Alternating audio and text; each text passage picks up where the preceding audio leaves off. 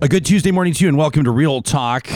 Ryan Jesperson here with you alongside our massive team of producer Sarah Hoyles, technical producer Samuel G. Brooks. We're going to have to start rolling credits soon, I think, because people are going to lose track of the team. We have credits? Now that it's so enormous. Yeah, we're working on credits, which is going to be great, rolling credits at the end of the show. We'd hate for people to lose track of who it is that's making things happen around here. Thanks for joining us, whether you're listening or watching live right now, whether you're going to be catching it later in the day. We have a great show coming up. You're not going to want to miss a minute of it. We're going to be following up on some stories that we've been covering. We'll be digging a little bit deeper into a couple of the stories that we are, that we touched on yesterday, and we'll be teeing up some of the things that are, that matter to you, quite frankly, as Real Talkers and of members of our audience. Our barometer for that, the way that we gauge that, is our email inbox, talk@ryanjesperson.com. It's where you're in touch with us, and it's where you let us know what's on your mind.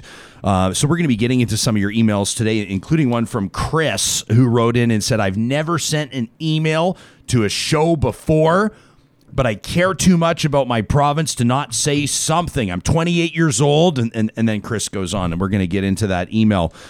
In just a moment, Andrew Parker is going to join us. He's co-founder of the Black Teachers Association of Alberta. You probably remember, if you're a regular audience member here on Real Talk, who could forget Andrew Parker's participation on one of our roundtables, one of our Real Talk roundtables during Black History Month. He joined photographer and artist Eric Dumond and political strategist and political pundit Semhar Tekest for just a wonderful conversation. Andrew, a former pro basketball player himself, a passionate educator and an advocate for this young man in Edmonton, this 14-year-old boy.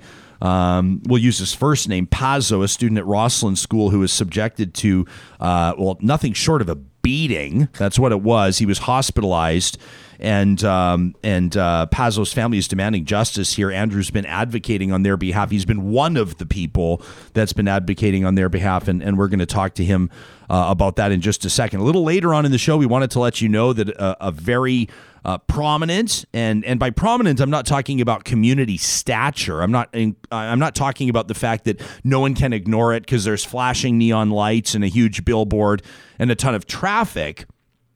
But prominent because it, quite frankly, it's a facility. It's a community hub that has been saving people's lives. People's lives are saved at a supervised consumption site in Edmonton that's going to be closing. It's going to be closing, and we're going to be talking to, this is just sort of a continuation of the narrative here in the province of Alberta, where the provincial government, with really no appetite for the science around supervised consumption, has been withdrawing funding, finding reasons to pull funding, and closing down either centers or plans for centers in places like Lethbridge and Red Deer and in Edmonton. We're going to talk to Petra Schulz. She's the co-founder of Moms Stop the Harm. She lost her beautiful boy, Danny, to an opioid overdose years ago, and Petra has dedicated her life, quite frankly, to advocating for science-based, for evidence-based programs and government approaches and funding around supervised consumption. She's going to join Dr. Elaine Hyshka, who's a renowned scientist and researcher. You know Dr. Hyshka, I'm sure, if you've watched this show before, an assistant professor at the university's School of Public Health at the University of Alberta. She researches substance use, and she's previously co-chair of the Provincial Minister of Health's Opioid Emergency Response Commission. That was between 2017 and 2019. So those two will join us today. We're also going to talk to the mayor of Fort McMurray, the regional municipality of Wood Buffalo, Don Scott. Yesterday, Fort McMurray, or at least a short time ago, declaring a state of emergency. Their COVID infection rates lead the country. That's not a good thing. You don't want to be at the top of that list. Fort McMurray is, and it's experiencing real problems in rural areas and in work camps. Meantime, some of the things that are supposed to be going on there aren't happening. And so we're going to find out from His Worship why declare the state of emergency, what's the significance. And because I know some of you are going to ask me to do it, I want to let you know that, of course, we will ask for follow-up on that 911 story that we were covering. You remember Fort McMurray was one of the communities impacted by the province going to a centralized 911 dispatch, and we're going to get an update from the mayor, although I suspect, and I'm going to be fair to Don Scott, we'll let him put it in his own words. He's a savvy community leader, but I suspect there might be some politics at play. I don't know that we're going to get as candid of an answer as we're looking for, and that's because I suspect, again, that the municipal government there and in Red Deer and in Lethbridge, and you remember even Naheed Nenshi, the mayor of Calgary, was on the show talking about this. I know that they're working with the province to try to sort this out, so maybe they're not going to want to drag it into the public discourse right now. We'll find out. We only know if we ask, and so that's what we're going to do. And we'll wrap up the show today speaking with a lawyer. I mean, the fact that she's a lawyer really has nothing to do with the fact that she's going to be on the show. Ashley Antonio is a COVID survivor, and her story as a COVID long hauler, so to speak, you're going to notice on this show, we're going to be talking more and more about long COVID because now, as time goes on, unfortunately, we have more and more anecdotal evidence plus early research to shed some light onto what this is all about and to what the symptoms look like or what the implications or ramifications are. Ashley's a relatively young woman, relatively healthy, who got COVID. And if you feel like, geez, Jesperson's really kind of spelling out her story here, that's the point. I guess what I could say is Ashley is not a 97-year-old asthmatic, and she's still experiencing very real health issues months and months and months after so-called recovery from COVID-19. I invited you yesterday to invoke our hashtag, RealTalkRJ, powered by Park Power, of course, and tell us your long COVID story. And we're going to continue to curate these. We're going to continue to collect these and show them, and we're going to be showing you some of the early responses when we tee up a conversation with Ashley Antonio. That's coming up in about, we'll say, an hour and 5, maybe an hour and 10 minutes from now. But story after story after story, and we're just getting started here. And I think this conversation is really important. Dr. Joe Vipond, who joined us yesterday, the emergency doctor in Calgary, saying that, they expect 10% as a conservative estimate, 10% of all COVID cases to encounter or deal with or ultimately live with some form of long COVID. And so those are astronomical numbers, and it's something we need to be more aware of. And I know for a fact, because I'm human, just like you, and we hear our friends talking, and we know how we feel personally. And I know a bunch of people are looking at this third wave, and they're looking at the numbers, and public health officials and physicians and, infectious disease experts and pharmacists for that matter, and everybody else are sounding the alarm. And you're going, yeah, but people are tired, and it's getting really nice out, and patios are open, and I kind of want a road trip with my friends, and I want to get out there. And we're going to try to make sure that some of these stories are on our radar as much as they need to be. We're going to get into the show with Andrew Parker in just a second. Want to remind you that every morning our presenting sponsor of this show is Bitcoin Well. They're headquartered in Edmonton. As a matter of fact, getting set to move into beautiful new digs downtown. They've been building their team exponentially. I mean, business is booming over there. Proudly headquartered out of Edmonton, but Bitcoin ATMs across the country. If even right there you've got a question, Bitcoin ATMs. Wait a second. I thought Bitcoin was... Wait, what? ATMs? How? They love to talk crypto. You can find them under the sponsors tab at ryanjesperson.com. Real Talk starts right now. Here's Ryan Jesperson.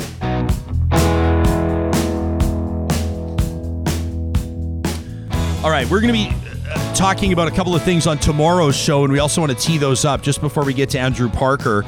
We're going to be talking about curriculum tomorrow. We're going to be talking about death ed. What's that all about? We're going to talk to a grief educator tomorrow. Jeremy Allen is his name. He comes highly recommended by some real talkers, and so our team has been talking with him, and we're looking forward to that conversation. Constantly, things going on behind the scenes. We try to keep our finger on the pulse of everything, and you help us out with that. We want to we want to represent the audience that joins us across Canada and around the world every single day. Just got an email from a fella from Rory who tunes in from Scotland every single day. He says, when it comes to putting issues on my radar that might not otherwise be, he says, this show's a gold mine. And Rory's given us an interview suggestion out of Scotland. We're going to follow up on that today. Absolutely love the engagement of this audience. Chris took some time to send us an email, talk@ryanjesperson.com. Says, I've never sent an email to a show before, but I care too much about this province to not say something. I'm 28. I've lived in Calgary my entire life, and up until this current government, I've never even considered moving out of Alberta. I work as a youth mental health counselor, and I'm one of these, the overpaid public service workers, says Chris. I've never voted conservative, but my issues with this current government go well beyond ideological differences. He says, listening to your show has made me realize, again, this government doesn't especially seem to care about Alberta. They don't seem to care about our parks. They don't seem to care about our public sector, our education, our health care. Says I could go on and on, but you know what it was that prompted the email, Ryan? It was your interview last week on plant proteins. Said the fact that the government couldn't dig up $250,000 in core funding for the Plant Protein Alliance beyond ridiculous, especially for a government that's supposed to be so big on rural investment. He says, maybe it's just me, but do you really think that a farmer's going to care if their crops are being used to make a veggie burger? I think they're going to care about the fact they know they can provide for their family and have some financial security. And then not wanting for us to take money for Ottawa for $10 a day childcare because we don't want Ottawa telling us what to do.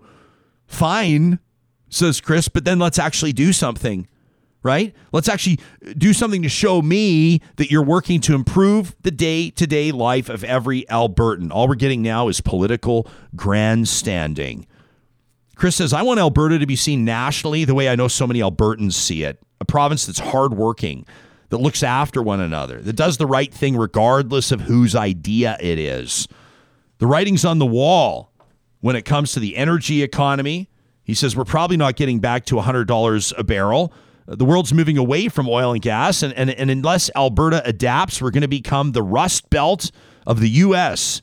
This province needs a leader who has some foresight and can make the unpopular but necessary decisions to begin diversifying our economy for generations to come. Says, there's a quote from the movie The Trial of the Chicago 7. He says that I think it sums up a lot of people's feelings about Premier Jason Kenney and this government. He says Sacha Baron Cohen's character, Abby Hoffman, is asked if he has contempt for his government, and he responds by saying, let me tell you, it's nothing like the contempt this government has for me. He says, sorry if I'm rambling. I'm sending this after a very long 16-hour shift. I love the show. Keep holding people accountable. That from Chris in Calgary. Absolutely appreciate that email, Chris, and keep them coming. Thanks very much. Let's turn our attention to the story that we lead off with today. We touched on this yesterday. Obviously, an extremely troubling incident, and many are fearing that it's been a trend at a school, at Rosslyn School in North Edmonton, where a 14-year-old boy, a grade 8 student, we'll call him Pazo, was leaving to catch a bus back on April 16th when about 7 students chased him down, tackled him to the ground, wrenched his neck, essentially beat him. He was hospitalized. His family now and advocates on his behalf demanding answers for what appears to be, for all intents and purposes, a racially fueled attack. The N-word was heard as Pazo is being beaten by these young men. Andrew Parker has been advocating on the family's behalf. He's a good friend of this show. He's co-founder of the Black Teachers Association of Alberta. My man, welcome back, and thanks for making time for us today. Thank you so much, Ryan, for having me. I wish it was under better circumstances, but being able to speak on behalf of the community and, of course, educators, and, of course, the beautiful city of Champions that I love with my whole heart and soul is something that I will take advantage of. And I do also want to apologize to CBC and CTV and a few others who have reached out. I was deferring most of those interview requests to the family, but Ryan and I have a really good relationship, and I wanted to make sure that I honored our friendship and also honored the family and the whole entire community of Edmonton with this interview. So thank you. Thanks very much, Andrew, and we appreciate you giving us the exclusive. We know it's an important message, and I know a lot of people are going to be interested in hearing your voice here. Let me ask you something before we get into the story itself. Your opinion on something really played a significant role in an editorial conversation we had yesterday on the show. And that was whether or not to show the video of this young man being beaten. Now, I noticed that on your social media, you said, I am not going to share the video of my young brother being beaten. Can you take us into the decision as to why you did not want people to see it? Well, there's a few different things at play. Number one is intergenerational trauma. There's brothers and sisters from our community that this happened to 20 and 30 years ago, when there was no YouTube, there was no social media, there was no internet, there was no cameras.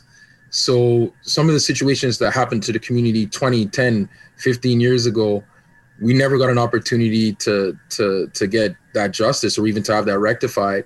And not only that, I was aware that some kids in the community, if they see that, it's traumatizing to them too. Now, when the CBC and CTV were able to get like some of those videos, then we waited for the family's consent and said, is this something that you want? And the family said yes, so that we can bring more awareness and get more support. From my Facebook standpoint, when I first saw it, I said, I don't want to just relive that, because there's some people in my community who went through that, and I was very conscious of them, but I did want us to address it. And the best way for us to address it is to start talking, start feeling, and start creating, and start building, and start listening to the community who's asking for changes. Andrew, when you first had this story come across your radar, I mean, was it the video you saw first? Did the family reach out? How did this first get on your radar, and what was your very first reaction, your very first thought? I'm going to give a shout out to a sister from the Somali community from Ontario, Sahra. She reached out to me and said, hey, have you seen this video? And I sent her a list of questions, like, how long has the video been out for? Are the parents okay? Is the boy getting medical treatment? What is going on with the kids involved? Has this institution addressed it? Has that institution addressed it? Who from those places have done something? And then from there, the very last thing I said was, I want mom's number, and I want to be able to talk to the family and make sure they're okay. So I was reached out to by the Black community, the Ugandan Association, and the Somali community, and they said, this is going on. What are we going to do to address it? And my thing is, like, I definitely understand that there's issues in the community, but my job is just to amplify the wishes of the family. I'm not here to, overtake someone else's cause or challenges and say, hey, this is Andrew, he's doing this. I'm only here to say, this community member needs help, and I'm going to help them, and this is how I'm going to do it. So they reached out to me. I was able to meet mom, the sweetest woman in the world. She's Ugandan. My kids are half Ugandan. My queen is Ugandan. My kid's grandma is Ugandan. They call her Jaja. So we actually had a conversation in some of the words I know in Ugandan with mom. And that meant a lot to me, because that's my community too. I mean, I'm Jamaican and Canadian and Grenadian. You can see the flag. But, in the Black community, in the diaspora, there's really great pieces of unity there. And as soon as I found out where the community was, I went down to Rosslyn, we met with the family, and we got on camera, and we talked about a few things, and we asked for changes to these institutions, and we asked for accountability in this situation. I'm getting some interesting comments on our live chat.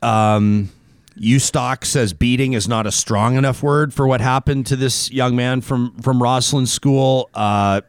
Tawny says, with those punks that assaulted this young man, can we say, what the hell's wrong with the parents? I mean, can some of the responsibility maybe be put on them? Others, I mean, there's actually a whole bunch of people talking about the parents here. Sharon says we need to not only listen, but hear what this community is saying. Laurel says, I don't need to see the video to care about this young man and his family. Daniel says, my son sent me a short video, and a large part of the problem can be attributed to social media. It's worth pointing out, if I'm understanding this story correctly, the video is actually recorded and posted by one of the young people involved in the assault.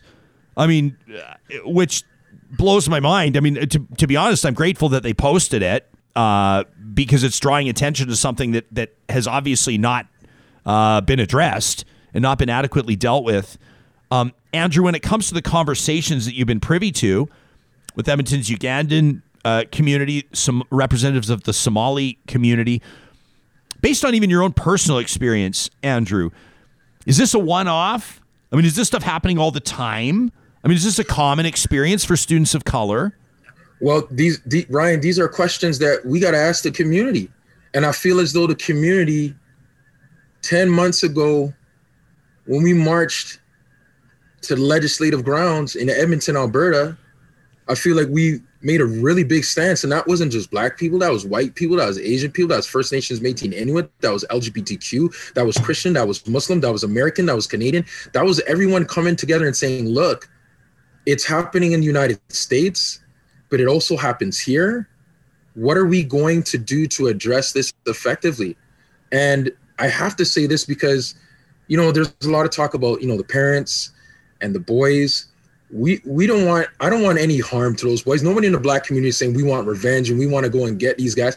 We actually want to help those young men figure out what's going on in their lives. They probably got a whole lot of challenges or things going on. Maybe they need supports. Do they need counseling?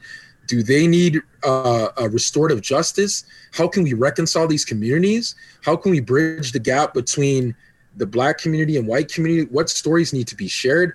And also, how can these institutions employ the services of these community organizations that are largely doing this work without them? Like, you know, Black Owned Market is doing incredible work. They've created resources for this family. They created a letter campaign. The Africa Center is currently working with this group of in the family. Emmanuel and Dunya, I talked to them last night. They're working right hand in hand with Mom and Pazo. And of course, their point person, who is Mr. Menya Bakari, who I met on Saturday, talked to him on Friday. And he's the point person for the family. They have all supports in place. But my question is, how are we going to get back to that harmony that Edmonton needs? Like, we can't have situations like this happen and then say, well, those guys are, you know, they're getting charged or they're expelled and that's it. We're never going to hear from them again. We got to protect those boys. We got to make sure those boys have that healing moment where they're like, this was a moment that happened in my life, but this isn't the only moment that's happening in my life. I want to find a way to become an active and productive member of society and change the circumstances that led me to even thinking of recording it, thinking of saying the N-word, or even thinking of beating up that child. Like, there's a lot of healing that needs to happen. I won't say that this is something frequent, but I will say that it is common, based on the fact that I've heard so much already from the community who said that happened to me and nothing happened as a result, and it scarred me, and I just wanted some changes. And I think now in 2021, this is the time to actually do something and not just put out, you know, a tweet here, a tweet there, a statement here and a statement there. That's going to do nothing, guys. We actually have to do the work at this point. Well, I totally agree. I mean, I think social media has an immense power. Obviously, you know, messages can be amplified very quickly, you know, but when it comes down to it as well, it's not real life. And we talk about slacktivism and how we'll tweet about something or like something or retweet something and feel like our work is done here when really there's evidence that a significant amount of work needs to be done, both in the microcosm, right? Like on this playground and in this school, but also, you know, as a bigger part of society. You referenced Black Lives Matter demonstrations last summer. It was like these seeds were planted. I had a conversation with a friend who, you know, happens to be a visible minority, but I don't think you have to be. I don't necessarily your ethnicity matters when you endeavor to see, you know, the momentum continue. I think that's something that would be a shared perspective of many people, regardless of background, maybe even for different reasons. But he invoked talk about idle no more. And he said, you remember when like the entire country woke up with the idle no more movement? But if you really, and then you could maybe make the argument, Andrew, that maybe that led to more momentum behind the Truth and Reconciliation Commission. And then maybe that's going to, we hope, lead to more momentum to things like maybe the Liberals fulfilling their promise to end, you know, water drinking advisories on reserves. I can get off on these tangents, but my point is that things happen that mobilize millions of people. But what we need to do is realize that after the rallies and after the clever placards and signs, and I'm not taking anything away from that, but then we all need to go to work, and it needs to be an ongoing commitment. Agreed. And I'm just going to add to that, because I believe that there's some amazing teachers right now in the district that are doing this work right now. Brody Calvitis, Mr. Dan Scratch, Rick Stanley, Mr. Semenek down at Emil Zert High School. There's a Skona Black Students Association that is involved. There's civil rights groups that are being created. Anti-racism committees are being created. But I think that needs to be embedded into these institutions. I think that, some of these institutions, there's some gaps in there because there's not enough representation or authentic representation. So we need the people who are these liaisons or these consultants or these, representatives for these institutions to speak up and speak out. In some cases, like I'm in a vulnerable position, like my job, I work for the board, but I'm here talking about a situation that's happening in the board because it's close to me, because that could have been my kid. My kid's 5 years old. In 9 years, he's Pazo's age. If he gets beat up, am I going to sit down and be quiet and say, well, the board or whichever institution has control of this? I still have the right as a dad to say something. And it's not like I'm saying it in a bad way. Like I think that these institutions are horrible and this and that. I'm thinking that we need to merge some of our ideas. The community has ways of addressing situations, of restoring justice, of reconciliation that should be heard. And I'm waiting for the day where groups like the Black Teachers Association, Bom Yeg, Africa Center are embedded into these institutions, and their information and insights and resources are applied and also compensated, because this work, largely for a lot of us, we're doing it for free and it's taxing. Like, look at social media on Twitter and Instagram. Everyone's watching this stuff and they're reliving it. And then what happens when we turn off our screens? We're dealing with those emotions all the time. So I'm hoping we can do something as a city. I know we're the city of champions. There's great people. There's great white people. There's great Black people. There's great Asian people. There's great everyone in this city. And we've had movements like this happen and come and go. But I think it's time for us to keep pushing. And I think it's time for our institutions to look in the mirror. And I think it's time for society to look in the mirror and let's do something. Yeah. And Andrew, I think that this is, you're obviously like a pretty engaged community member. Anybody that knows you knows that, but it's also very evident in the way that you communicate, your passion, your sense of community, your sincerity shines through.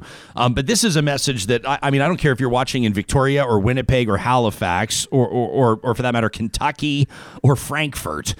This story could resonate with you. The story does resonate with you because it's something that people can relate to or come at from a number of different angles. Right. And, I'd be curious to know I want to make sure that I give credit where it's due. The Black Teachers Association of Alberta, was that Sarah Adamako-Ansa that co-founded that with you? Is that? Yes, Queen Sarah is currently doing, we call her Queen Sarah because everyone who interacts with her spiritual presence is something so beautiful. And last night I talked to Sarah for an hour and we talked about education. We talked about what it was like to be a Black man and be a Black woman and a Black educator. And I talked about being a Black parent and she talked about her family. And the whole entire time we were just saying, we started this organization, this group to address issues like this, but the hope was that these issues wouldn't happen or that they would be decreased or that people would see the value in the work that we're doing. And for the longest time, we were ignored, we were dismissed. We were told, we got things under control. And then 3 weeks later, something would happen and we would be on the scene. And, then other people would come and get on the scene and say, oh, we were doing this. We think it's time that we walk in hand. Like I'm completely and totally honest and open to working with any organizations to decrease or eliminate racism, to address anti-racism and inclusion and diversity, and to make this city the beautiful city that we all know that it is. The only problem is for some institutions, it's like, well, if we let these people involved, it makes us look like we're not doing our job. No, that's not what it is. In our community, if everyone pulls their reresources and we get the job done, the job gets done. We don't have to worry about who did this and who did that. We'll just get the job done together. I was, the reason and by the way, with Sarah, if I can get personal for a second, I know you and I both knew her twin brother, David Adamako-Ansa, who's just an absolute legend. May he rest in power. David was born with a heart that couldn't keep up with the rest of them because he was an absolute machine. And I feel like when David passed, that Sarah kind of like inherited. It was like she like powered up double time, which is really remarkable. I wanted to ask you what you and her and others involved with the Black Teachers Association of Alberta, if there's been any I mean, what have you? What's been the most striking thing? Has there been like a moment of enlightenment? Has there been an epiphany? I mean, was there something that you didn't quite realize before you got that group together? That's the group itself that its existence has paved the way for you to better understand. We realized that largely some of the conversations that we were having were within the community, and it needed to reach the entire city. It needed to reach all of education. It needed to reach every single organization, whether that's business, that's politics, that's community, that's sports, but every single person needed to start talking about situations like that and this in order to effectively make society better. Like, we saw that George Floyd, I didn't even see the George Floyd video. I saw the beginning of it and I turned it off. And Sarah said she did the exact same thing. And she said, what can we do to ensure that Edmonton, Alberta is the safest place in the world? And not only that, what can we do to make sure our students have the supports they need, and our Black teachers, who are usually the one or two Black teachers in the entire school, what supports can they get? And how can we develop a relationship with allies who don't necessarily have our skin color, but they are open to new ideas and open to a different version of education where we actually address the fact that anti-racism is necessary. So Sarah and I got together and we started calling up all of our friends. We got on WhatsApp, we reached out to our elders, and we said, collectively, what can we do in Edmonton and Calgary and Lethbridge and Red Deer to make this city safe? To make sure that we're talking about real situations and not sweeping them under the rug or just putting out one tweet that doesn't even address anything. We actually wanted to be on the ground level, meeting with parents, meeting with students, holding professional development sessions, and trying to make sure that these institutions create employment opportunities that address this work. So that was one of the lightning rods that got us going. But I'll tell you right now, as soon as the institutions incorporate us and bring us in, that's when things are going to change. Until then, we're just, having handpicked people to do certain work, and that's not going to work at all. This is an interesting, Andrew, I know you got to get your day rolling here. Kim on our live chat says, this is the type of thing that's missing from the curriculum that we're talking about. By the way, we'll be talking to Carla Peck tomorrow, right around this time, 9:05 Mountain, 11:05 Eastern live. They've just launched a new website related to Alberta's curriculum, which is really something that we're certainly interested in following up on. I think the entire country knows that Alberta is redoing its curriculum right now, and that early draft editions of the K-6 curriculum have troubled a lot of folks. Andrew, Kim says, we need empathy and expectations included in curriculum, not necessarily religion and history. Other people are writing in saying we need anti-racism spelled out in curriculum. How important? Yeah, I mean, you're clapping almost here. Take us into your thoughts on the role that you think curriculum should play. Well, it's really good to have like policies and policy announcements and saying that we're working on this and that. What I want to see is when you open up a textbook, the actual term anti-racism and a definition that has been agreed upon by educators, professors, teachers. I want systemic racism to be embedded into the curriculum. I mean, think of all the other terms that they study in social studies. You study genocide, you study the Holocaust, you study war crimes. Can we not embed anti-racism or discrimination or racism awareness? Or can we not address those things specifically and not just a small little definition in the margin? Can we have a couple pages in there? Could we have a chapter? Can we talk about civil rights? Can that be embedded into the curriculum? Could we talk about, communities that have done amazing things like the Amber Valley community? Can we talk about the contributions made from our Asian community, from our Muslim community, from all communities? How can we support each other? And unfortunately right now, some of these texts don't have it. Some of the curriculum, I was told that one of the curriculum advisors said that anti-racism was a myth, or, that the challenges related to racism was a myth. And I could tell him quite clearly as a Black man that if that's a myth, then I believe in Santa Claus and the Easter Bunny, because there's no such, I'm living that life right now. I'm seeing Black boys getting beaten up and Muslim sisters' hijabs getting taken down. And I'm seeing the Asian community mobilizing, saying stop Asian hate.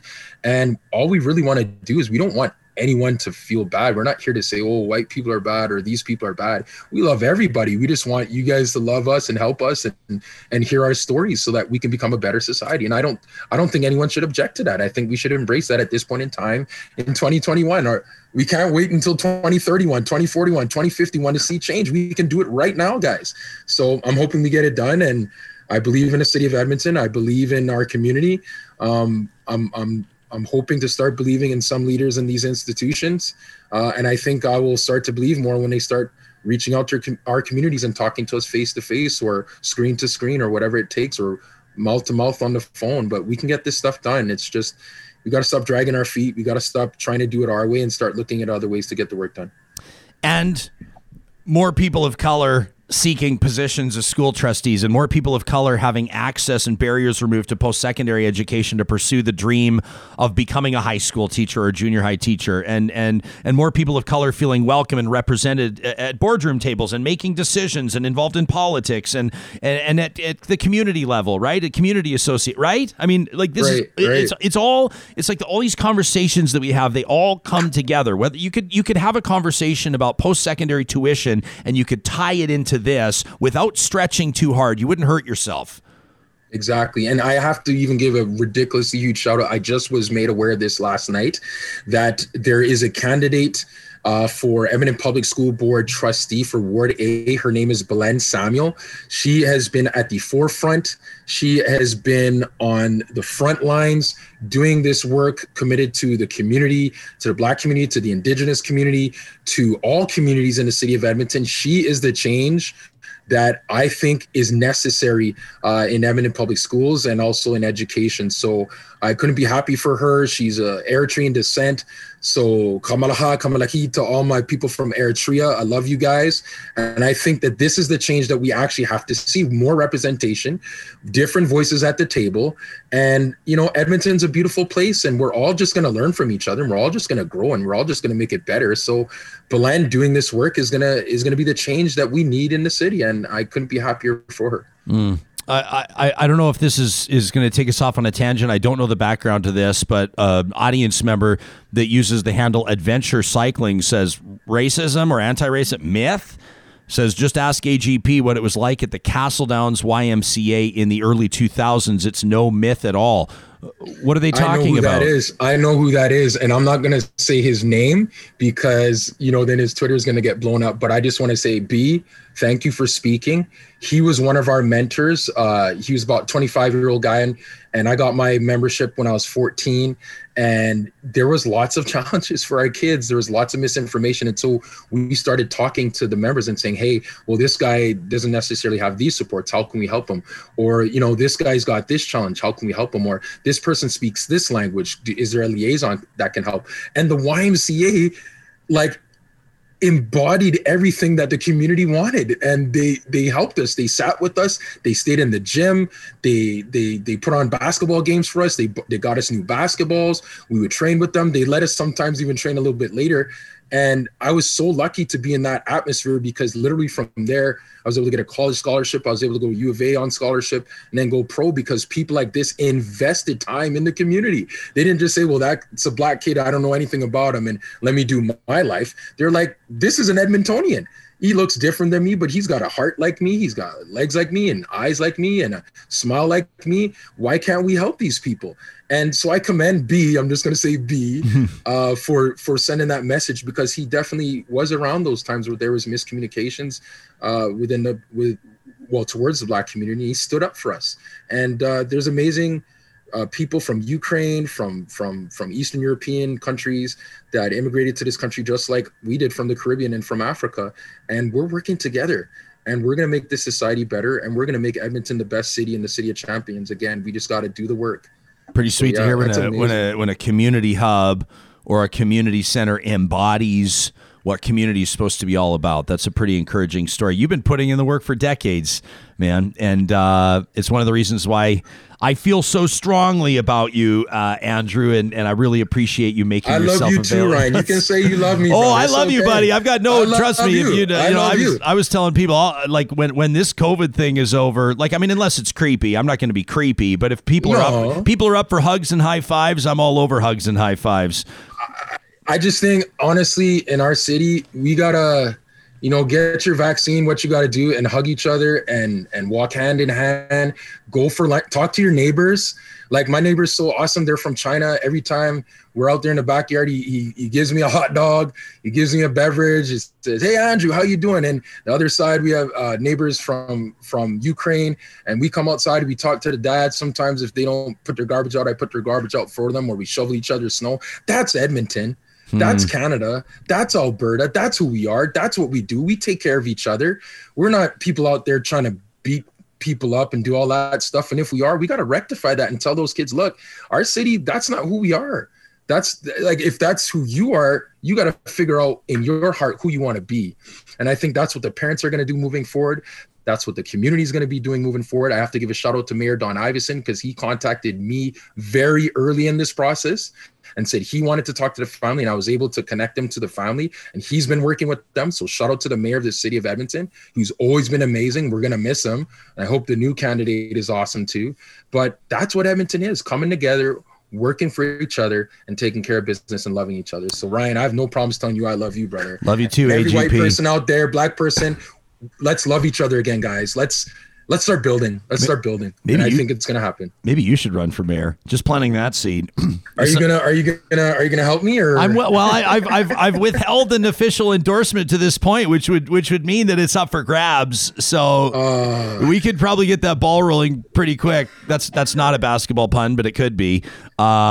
Mayor would be a cool job. It would be a cool job. Yeah, but, I mean, it's a lot of work. I know you're not afraid of a lot of work. No. It requires doing all the stuff. I mean, there's a lot of glory stuff. There is, but then there's a lot of stuff that's not glorious and it's boring. But it's like tactical policy stuff. And actually, part of me thinks that, I mean, knowing you, I think that's where a lot of your skills. I mean, you're a great sort of forward-facing guy. You're a good face of an organization. You're a great spokesperson. You can get a crowd going. You can inspire people. But I also know that you love the nitty-gritty. And so, hey, man. Hey, maybe not this election. Maybe next one. It's just, let me just. If I'm the first, I'm blown away if I'm the first one to plant the seed. But if I am, I hope that it germinates a little bit. And who knows what might happen. Maybe we'll look back to this interview in 10 years and say that was the first time we talked about it. I have a great, I'll be honest, there's not many politicians that I know. There's a few politicians that I don't really agree with right now. But I do want to shout out Mayor Don Iveson, David Shepherd. He's been incredible. There's some really cool politicians that I dig and that I enjoy. I think I met Aaron Paquette the other day, and I think he's wonderful. He's got a beautiful story.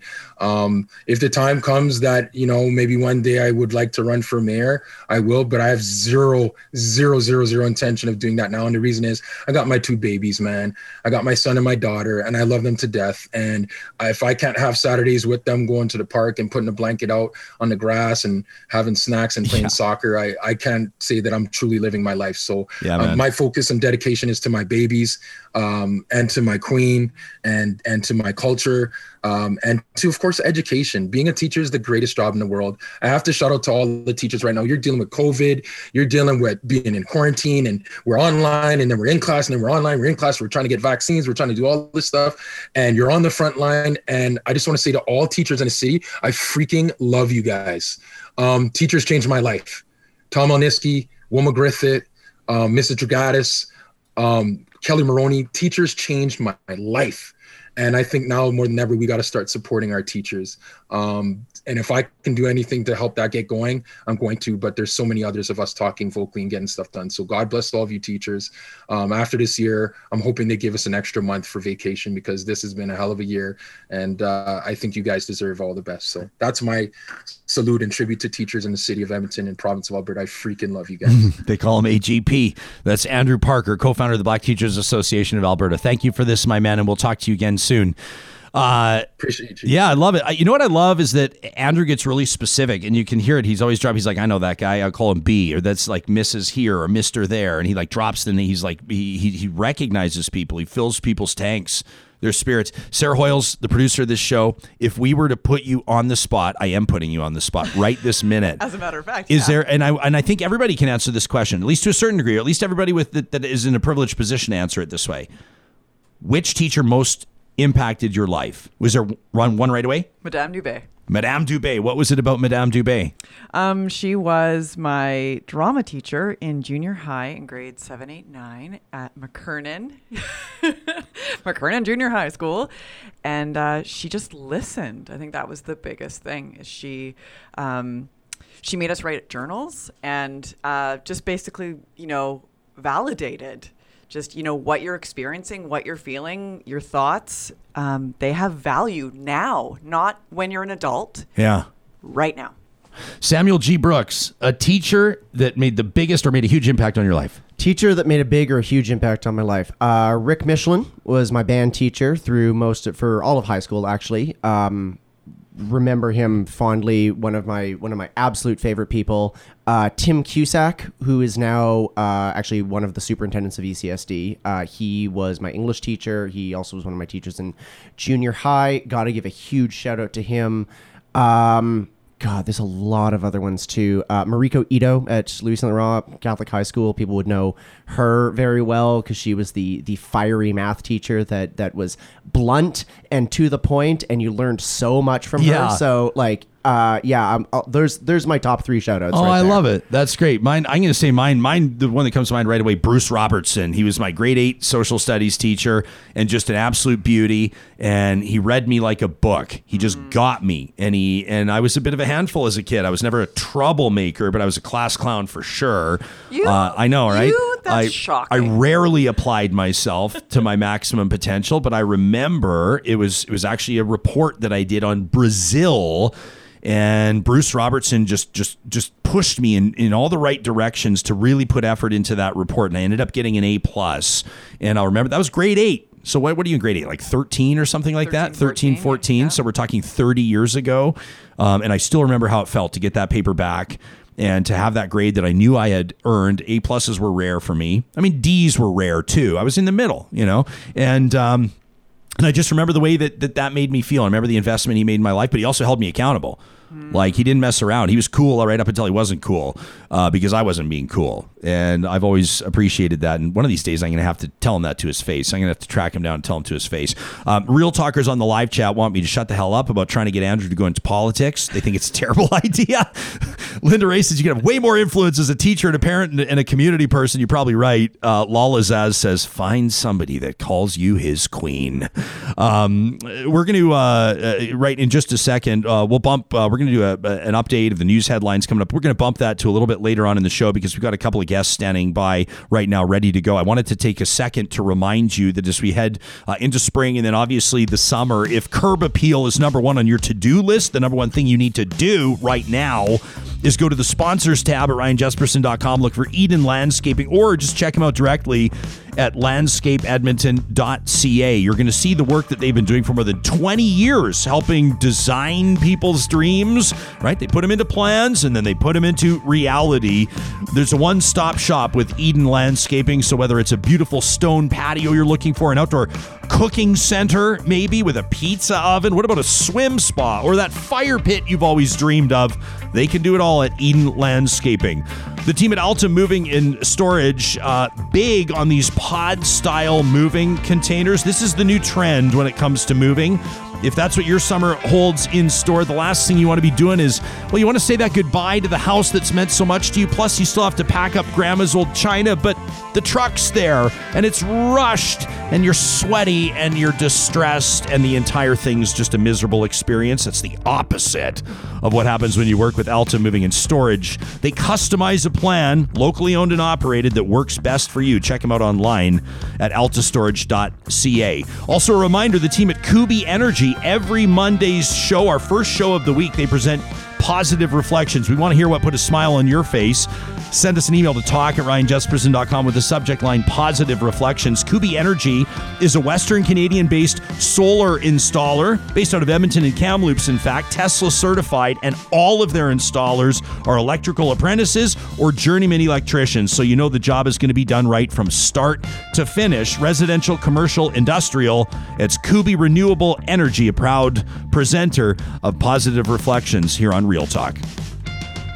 Well, this is a tough story for anybody that's involved in advocacy, a tough story for anybody that has supervised consumption services on their radar. We know statistically the data proves that they work, that the formula, that the structure works in saving lives? Well, in Edmonton, I know that a lot of hearts are hurting as Boyle Street's services are being shut down. This is an inner city facility for those of you unfamiliar with the city of Edmonton. And for one of our guests, it happens to be the exact location that she worked to get funded in honor of her son, Danny, who passed away due to an accidental overdose a number of years ago. That's Petra Schulz, who's been a wonderful friend of this show and a friend of mine for a long time. She's founder of Mums Stop the Harm. I'm also so grateful that Dr. Elaine Hyshka has agreed to join us this morning, an assistant professor at the U of A School of Public Health. Welcome to the both of you, and thanks for being here on Real Talk. Petra, let me start with you. This Boyle Street services. I mean, this is something, this is a program, this is an initiative that has been a huge part of your advocacy. It's been a result of your advocacy, you could say. Can you take us into this story through your eyes, through your firsthand perspective? Yeah, my son Danny died in 2014 from an accidental overdose from what we now consider drug poisoning. Actually, just a short walk, just a few minutes away from where we now have the Boyle Street community site. And after he died, I felt that his death was preventable, that there are things that we can do to keep people safe. And one of those things is make sure that people don't use alone, that there is somebody with them that can help them, but also people who can connect with individuals, help them get housing and social services and deal with other health issues.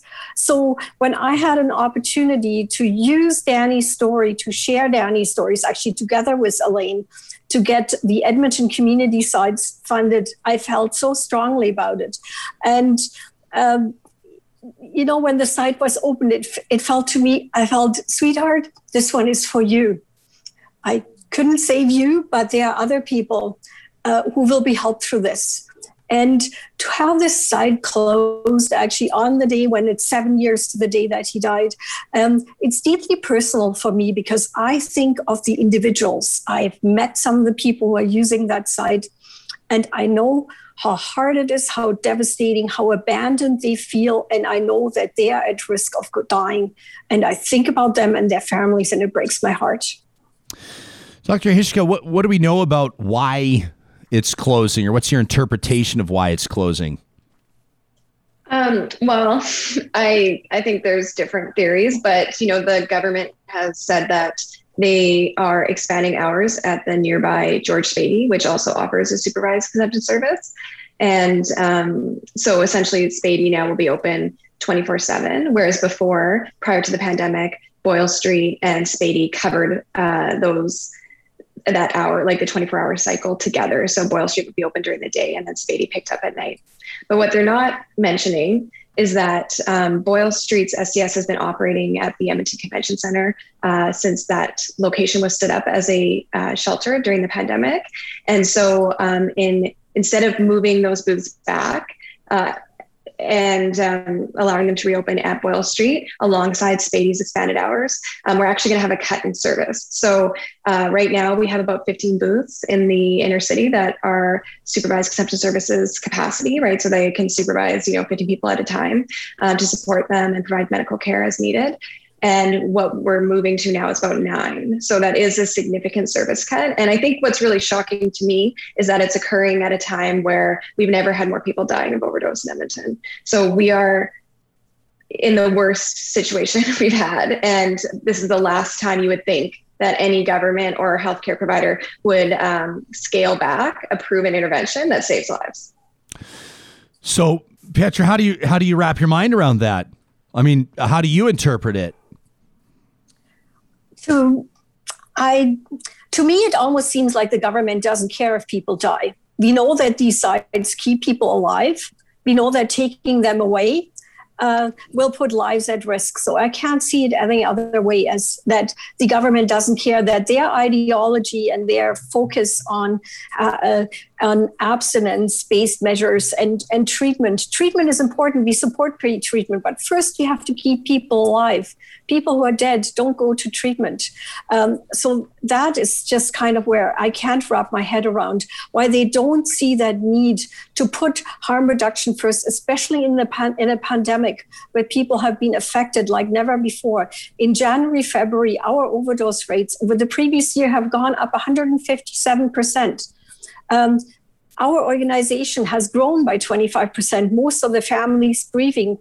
There's so many people that we have already lost. And you'd think that the government would do everything in its power to keep people alive, keep them safe, keep them healthy, so they have a chance at recovery when it's the right time for them. But that is not what we are seeing here. We're seeing the opposite. Elaine, what do we know about, I mean, I know that we've seen the spike in numbers, but I'm curious for your informed insight, but the impact of this pandemic or the correlation, maybe the pandemic and a spike in overdoses in Alberta, and maybe even if you can comment in other jurisdictions, from a year ago until right now, what does the data show? Yeah, that's a great question. So basically, the reason we have so many people dying every year of overdose in Alberta, and we've had this since at least 2014, is because of the influx of contaminated drugs into the drug supply. So we've never before in the history of Canada had a drug supply that was so highly toxic and so dangerous. And it's really started 5 years ago, 6 years ago. And during the pandemic, the supply has gone even more toxic. So whereas there had been established kind of supply lines and manufacturers and producers that were creating these illegal drugs and then distributing throughout North America, those supply lines were all disrupted with travel closures, border closures, and those, basically how the pandemic has disrupted everything for everyone. So what we saw now is a whole bunch of unreliable, highly toxic drugs moving into the market during the pandemic period. And this has been confirmed with toxicology, like postmortem toxicology from BC, from drug checking samples in Ontario and British Columbia. We don't have that kind of information in Alberta. It's not public, but basically the main driver, it appears from all evidence, is primarily toxic drugs.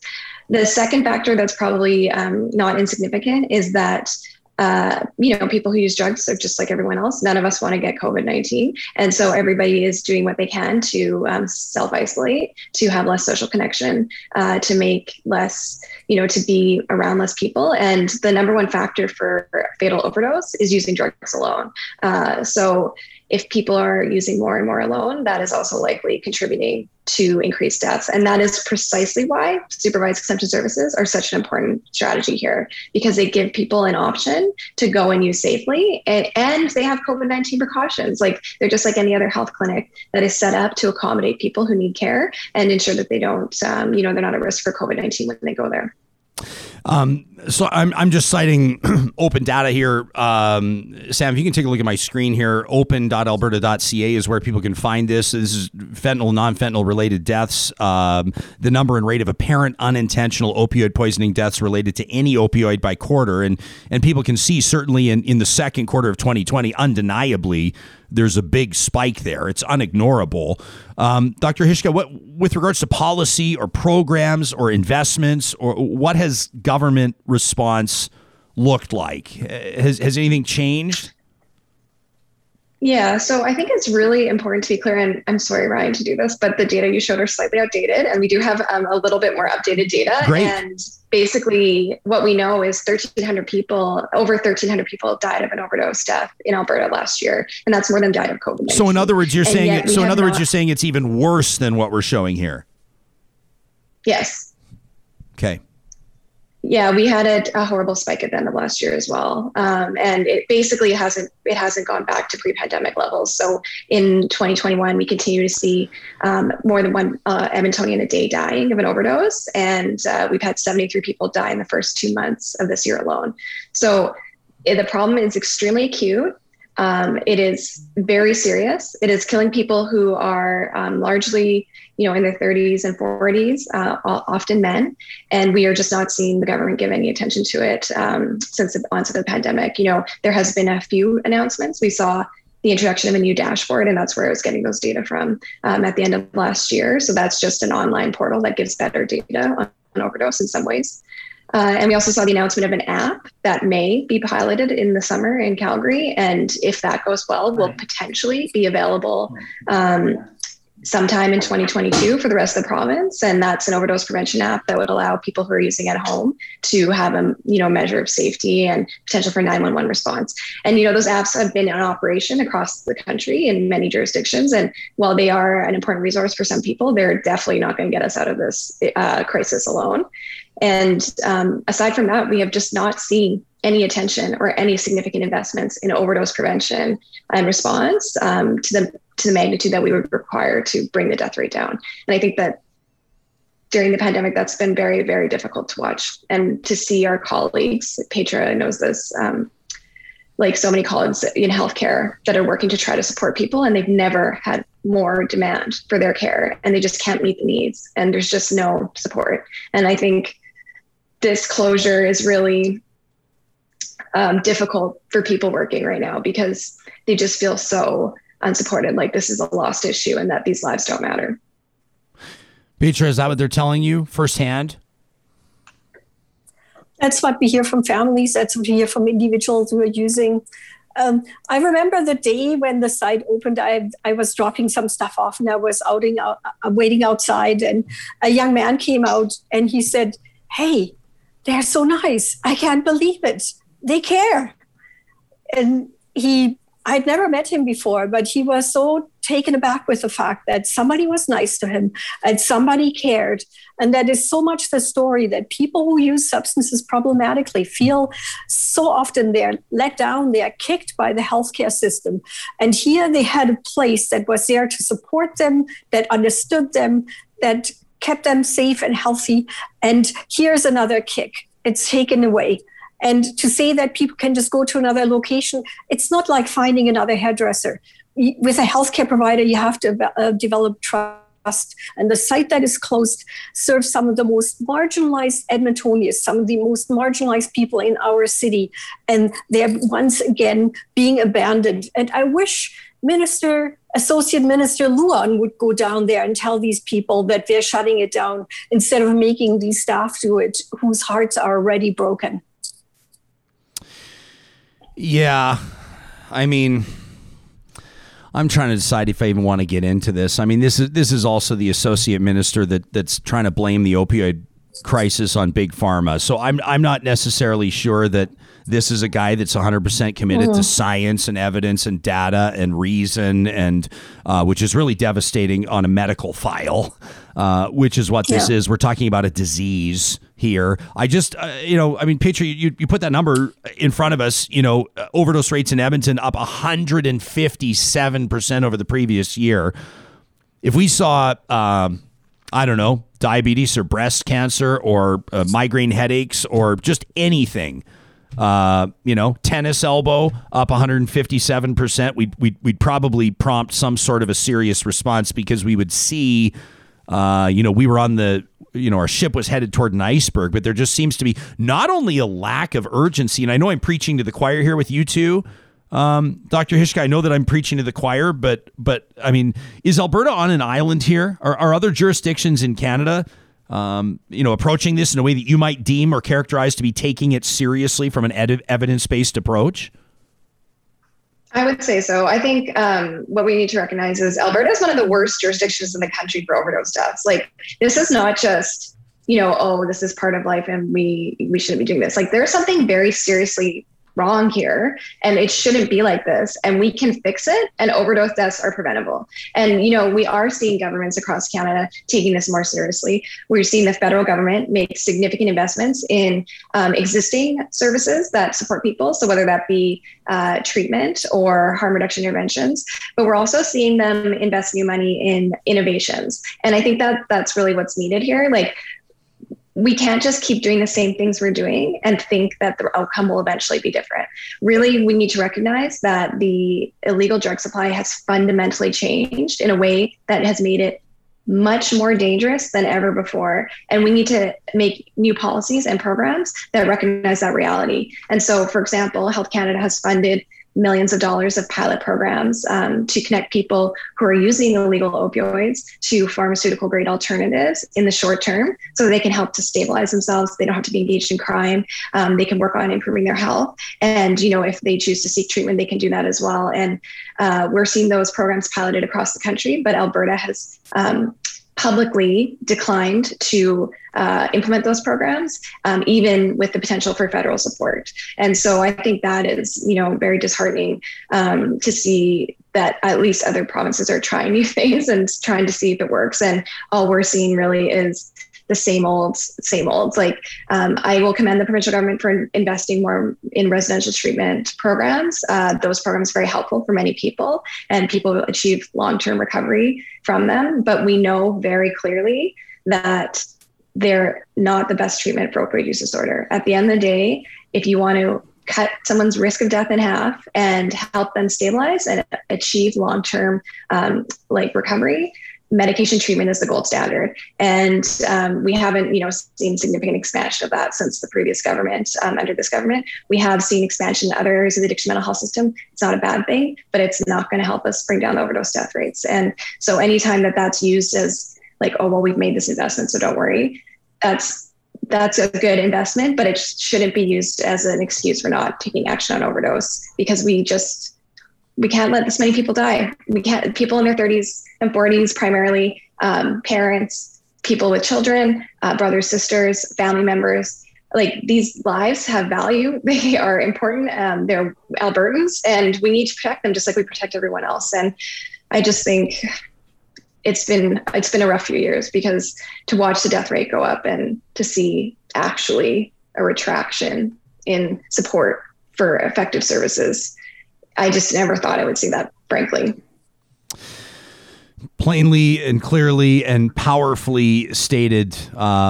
Dr. Hyshka, I'm really grateful that you were able to make some time for us this morning. And Petra, it's always just it feels like an honor every time I talk to you. I want to recognize that, every single time that you step in front of a microphone or you get behind a podium or you advocate for someone, you do it because of a tragic loss in your own life, but you continue to honor Danny's memory, his legacy with every single thing you do, including this interview, and it's never lost on me.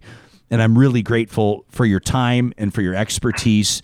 And I just want you to know, for what it's worth, that this program and this audience will continue to stand in support of your efforts, and we will make a commitment to take an evidence-based, scientific approach, relying on experts like yourselves as we explore these types of issues. Thank you for making time for us this morning. Thank you so much, Ryan. Really appreciate Thanks, it. Ryan. That's Petra Schulz, who's a co-founder of Moms Stop the Harm. I encourage you to check them out online. And Dr. Elaine Hyshka as well, who's just, if nationally speaking, she's got a great reputation for the research and the policy work that she's done, and her perception and understanding of these types of issues around safe supply, supervised consumption, and Canada's opioid overdose epidemic. We're going to be talking to the mayor of the regional municipality of Wood Buffalo, Fort McMurray, Mayor Don Scott, in just a moment. They've declared a state of emergency related to COVID-19. We're going to find out why in just a second. Wanted to take a moment to remind you, when it comes to the sponsors that keep us going each and every day, the Dairy Queens of Northwest Edmonton and Sherwood Park have been such great friends of ours. And we want you to circle your calendar, because the week of May 3rd, we're getting set to roll out some exciting new promos for Real Talkers. And by the way, there's going to be benefits of membership for our Patreon supporters as well. Oh yeah, they're going to ramp it up even further. Talked to and met with Mark and Michael and Michelle, and they're just so grateful. They said that it's been amazing. As sponsors and advertisers, they look back on their ROI, on their return on investment. They said there's so many people coming through our drive-thrus quoting and referencing Real Talk and saying Jespo sent me, and they said we want to do something to show our appreciation. So you're going to get specific codes. Some weeks or months it's going to be a promotion or a special meal, and we're super excited to roll that out. A reminder that if you're looking to grab something on the go, hot or cold this summer, why not make it out to Dairy Queen of Northwest Edmonton in Sherwood Park? If groceries are on your to-do list today and you haven't yet checked out the brand new Freezen Brothers location in South Edmonton, you're going to make sure you check that out. 15 locations in Alberta. This one blows every other grocery store I've ever seen out of the water. And it's not just because of the Alberta focus, but to me, that's the most striking thing.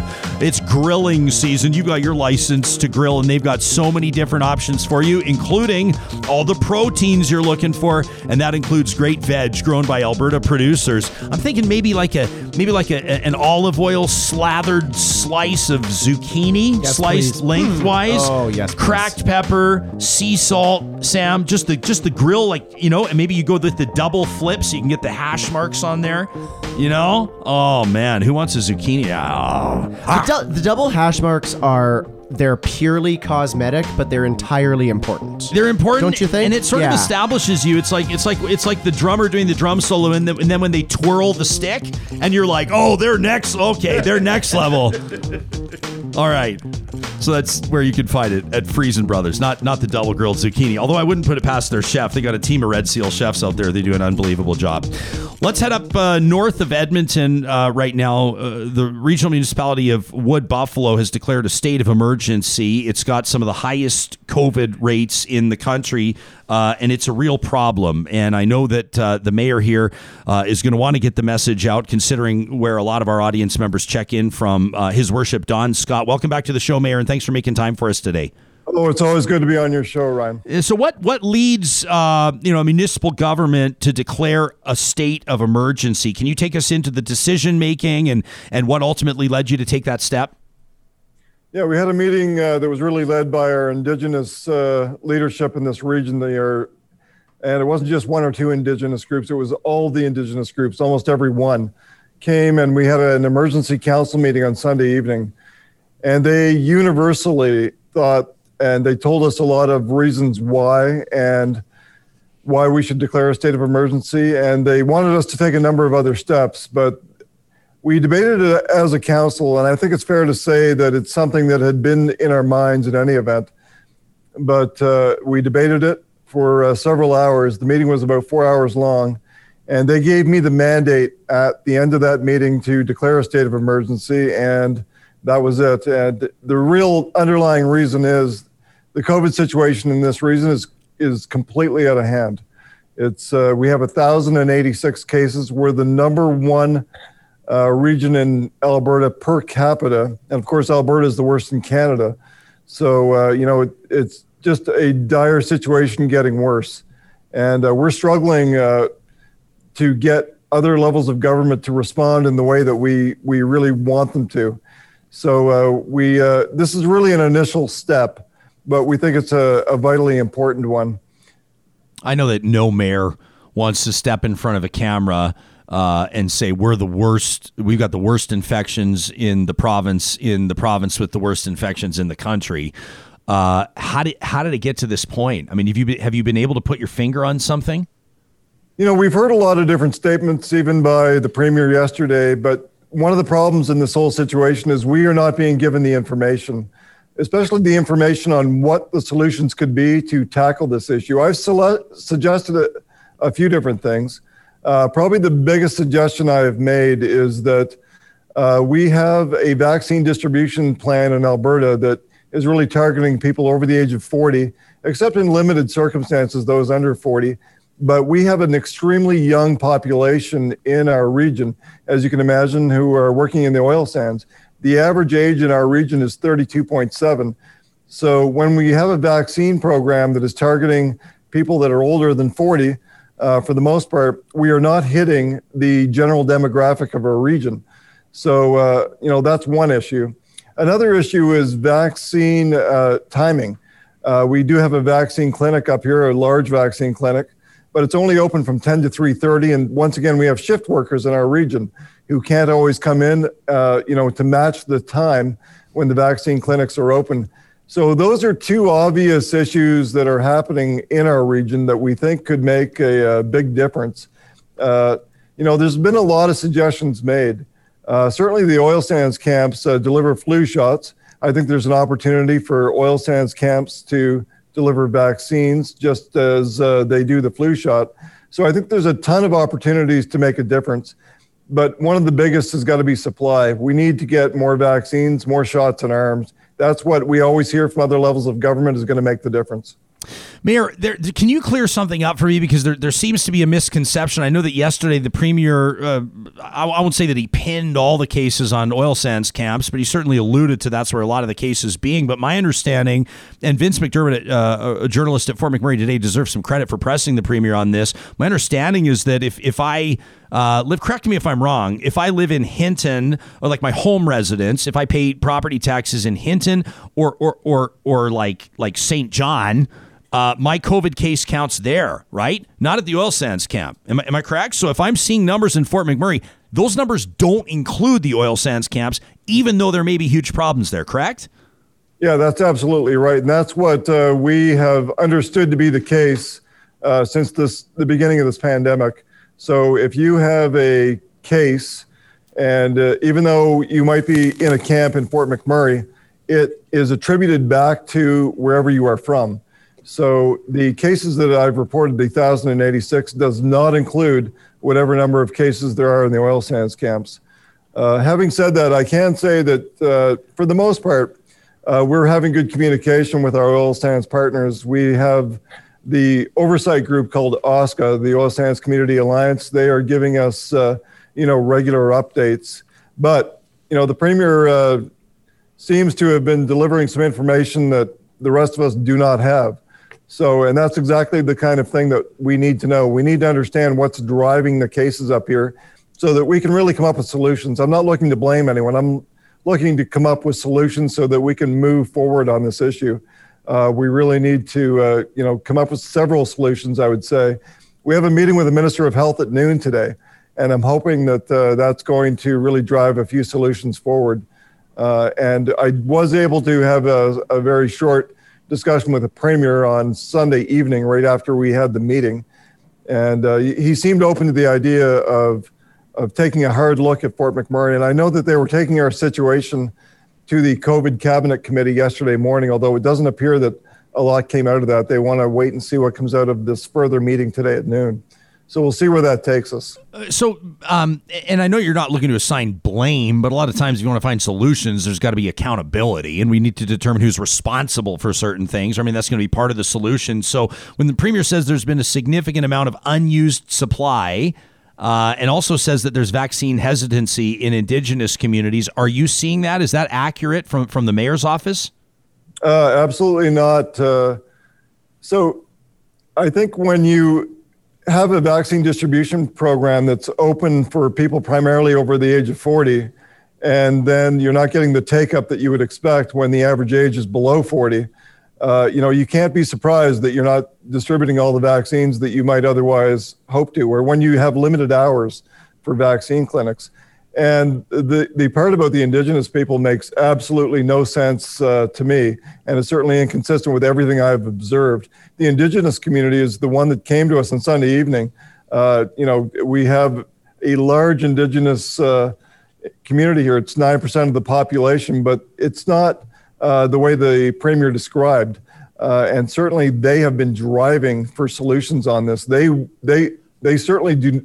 They have a historical memory of what happened with the Spanish flu. So they're the ones who are really driving this issue, I would say, together with us. They want to see the numbers go down. Mayor, what does compliance look like in your city? I want to be clear. I'm not taking a swipe at Fort McMurray or anything. I'm legitimately curious. I have no idea. A lot of times in communities where you'll look and say there's been spread here, or there's an outbreak here, it's because maybe people have been gathering, defying health orders, cynical about masks, not sanitizing their hands. There hasn't been buy-in, so to speak. How would you characterize how the RM of Wood Buffalo's done on this? Yeah, I would say for the most part, people are complying, and I have no reason to think that there's not massive non-compliance, but the variants are obviously taking a toll on the people in this region. And we keep hearing that. And obviously we do have a young population. I think that's just another factor to take into account. But I have no reason to believe for the most part that people are not complying. But they're, it's, once again, it's one of the difficulties. The provincial government is certainly not giving us the information that I think would be helpful for us to know how to tackle this issue. And it's one of the, concerns that I've been raising. And I had a chance to talk to the federal minister of health yesterday. We raised the same issue. We're not getting the information we need to tackle this issue. So what did the federal minister, by the way, say to you? She had several solutions, and her office is going to work with our administration and see if they can come up with some solutions as well. They talked about the rapid testing kits as being a potential solution, and then they talked about vaccine supply as being an obvious potential solution. So they're taking a hard look at both of those issues, and now that they kind of understand the situation better after our discussion yesterday, they're going to have further discussions with administration to see exactly what can be done. But one thing that I like about the Ontario approach is they declare an area, when they have an outbreak, they call it that, they recognize that, and they focus on making sure that that area gets special attention or extra attention. And that's one of the difficulties I'm seeing in this region is that we are currently not getting that special attention, or there's no difference. Like we are treated like every other part of Alberta right now, which under normal circumstances might make perfect sense. But unfortunately, the outbreak is not treating us like every other part of Alberta. Yeah, and residents in Fort McMurray know a thing or two about emergency situations that require focused, disproportionate response to the rest of the province. I mean, I think that there's probably some wildfire analogies here, Mayor, but for all intents and purposes, I'll leave them alone. So the state of emergency does what? It gets talk shows like this reaching out to you. It certainly puts the story all over the radar. It gets everybody's attention. But aside from public awareness, what else changes, and how long do you see this staying in place? Yeah, it positions us to take further steps should we need them. It stays in place for 90 days, but I can rescind it at any time. And what I expect to have happen is the council's going to be having a meeting tonight. I think administration is going to be coming forward, is what I expect, with a series of recommendations, or they'll tell us that no further steps are required at this time based on the meetings that we've had. There's going to be some progress made. So we'll see where it goes, but it positions us to take additional steps should they be needed.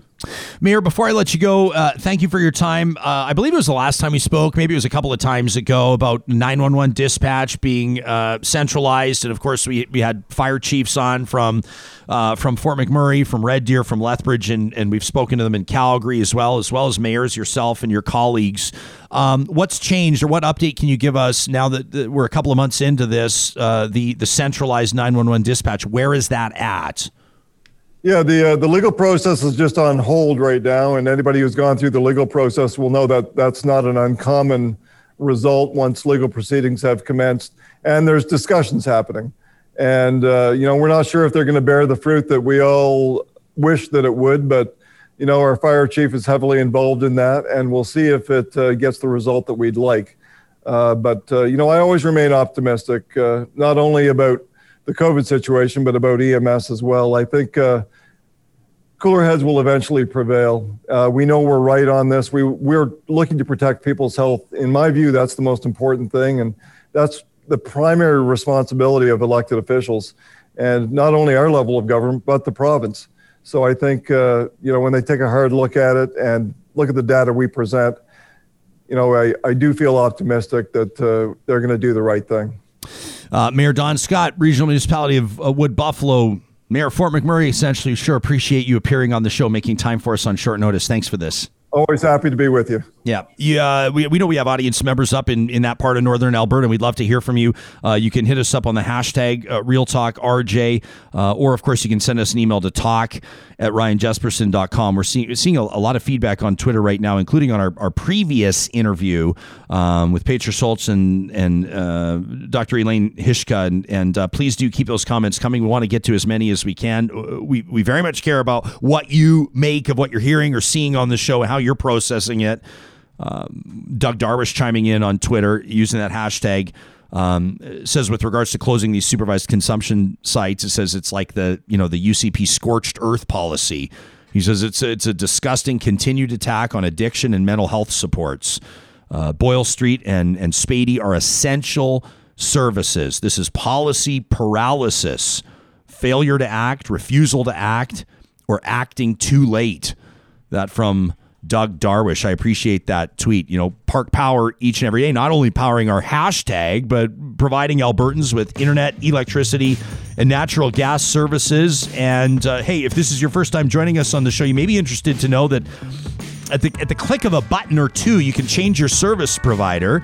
That's the way it goes. And if you bring your services over to Park Power, you bring your business over there and use the hashtag 2021-Real Talk when you sign up, they're going to knock $70 off your first bill. I've been encouraging you over the past couple of weeks to follow Park Power on social media. I love their Instagram. They got tips on cutting down your power usage. A power company that wants you to use less. I appreciate that. I also like the fact that they give 10% of their profits. 10%. To local nonprofits in the communities where they live and work. You can find out more at parkpower.ca. Also, a big shout out to the team at Clean Air Club. They want you to save money and breathe easy. Go to cleanairclub.ca right now. You sign up, let them know it's simple what size furnace filter you need. It's stamped right on the side of the furnace filter. That's the big cardboard box, the thin, narrow box that's wedged into your furnace. You're supposed to change it. They want you to make sure that your family is breathing the cleanest air possible. Probably in the last 100 years, we've not spent a year focusing on clean air as much as we have this past year. You'll pay less than you do in stores. They'll drop it off on your doorstep via cleanairclub.ca. Well, we had a powerful conversation with an emergency doctor, Joe Vipond, yesterday on the show. If you missed it, it was the first interview that we did. An ER doc out of Calgary that was talking to us, first of all, about this spike in cases and the variants and basically what people need to know is they're processing numbers around new infections and hospitalizations and ICU admissions. The doctor, by the way, said there was some good news. He pointed at vaccines and he said we're seeing fewer and fewer deaths. He said that's a good thing. So it's not all doom and gloom. But one of the things that's really troubling as we learn more and more about it is long COVID. And we talked to a couple of COVID survivors yesterday, a mother-daughter duo, both of them doctors. And if you missed that interview, make sure you check it out. They told us about the longer-term effects, and many of you responded to that. We asked you to use our hashtag and to share with us your long COVID stories. And here's what some of you had to say to us. These are the tweets that you passed along to us when we asked about your long COVID stories. These are people, keep in mind, that statistically are recovered, right? These are recovered cases. So Mina, for example, sent us a tweet. She says, month number 5, taste comes and goes. My sense of smell, non-existent. What about this one from Courtney? Courtney says, I tested positive in early December. Almost 5 months later, I still struggle to exercise. It says for 20 years, by the way, I was working out 4 or 5 times a week. 90% of all taste and smell. Courtney says, I mean everything, like air, water, everything tastes like hot garbage. Says I'm far from recovered. Imagine breathing in and it tastes like hot garbage. Colin says I've been lucky in that my long COVID hasn't been as bad as many others. Says I'm almost 4 months since positive and I still have fatigue issues. But the main problem is that if I overexert myself, typically it leads to 2 or 3 days of fever and cough and muscle pain and headaches. Man, oh man. How about this? Milo says my 19-year-old daughter lost taste and smell in October. She can now somewhat differentiate salty and sweet, but mostly everything tastes and smells like mold to her. I mean, imagine that. These are just the ones that were sent to us yesterday, right? I mean, these are the ones, this is just a handful. Health experts are telling us that between 10 and 20% of people that contract COVID and that get through it will still deal with long COVID. One of them is a criminal lawyer from Edmonton by the name of Ashley Antonio, and her experience has been difficult to say the least. She contracted COVID back in March of 2020. And 400 days later, she's still experiencing debilitating long COVID. We're so grateful, Ashley, that you've agreed to speak with us this morning. Welcome to the show. Thank you. Thank you for having me. Can we ask you about the COVID experience first and what kind of a toll it took on you? What did it look like? Last March, you would have been, relatively speaking, I mean, probably one of the first in your peer circle to get it. Absolutely. And for a long time, my peers and friends and family all said that they were surprised because I was the only person that they knew that had COVID and the only person that had been having issues. And it's very sad and alarming, but that has certainly changed. And a number of people that are in that circle now are also experiencing long COVID. So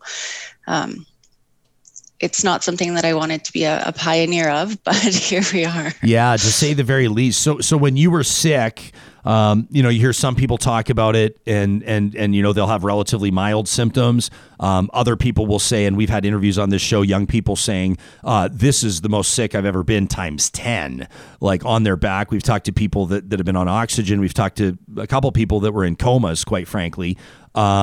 What did it look like for you? What was the experience like? And how long did it take to sort of get to a point where you thought, okay, I'm starting to feel like I'm, quote unquote, recovering now?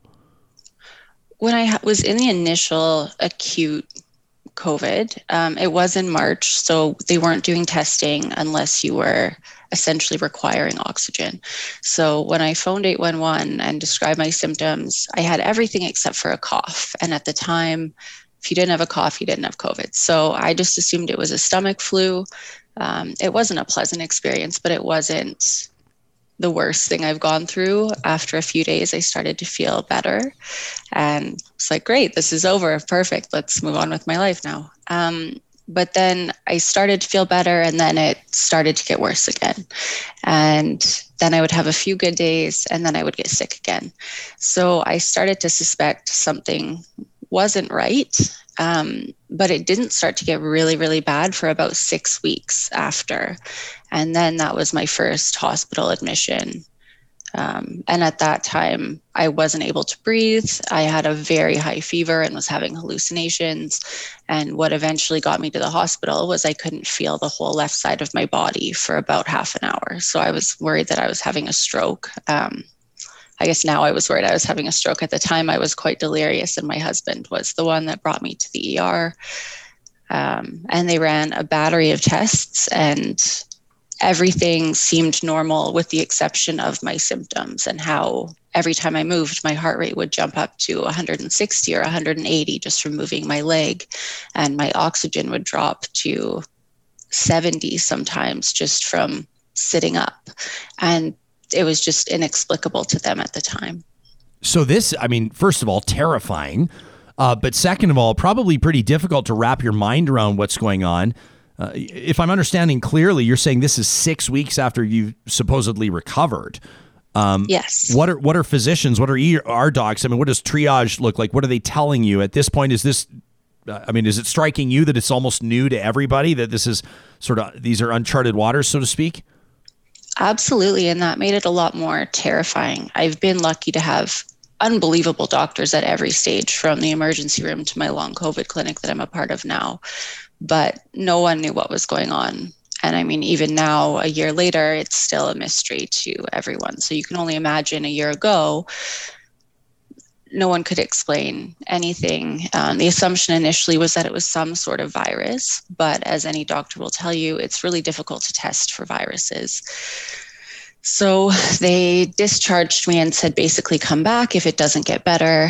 It didn't get better. And I came back, and one of the ER doctors, who has been life-changing for me, I had read something about people that have had COVID and having persistent lingering symptoms that sounded a lot like mine. So though they couldn't explain anything, and at the time when they gave me COVID tests, they were obviously negative by that time, she referred me to the long COVID clinic run out of the U of A. And eventually they did an antibody test and confirmed that it was COVID, though those antibodies only lasted a few months.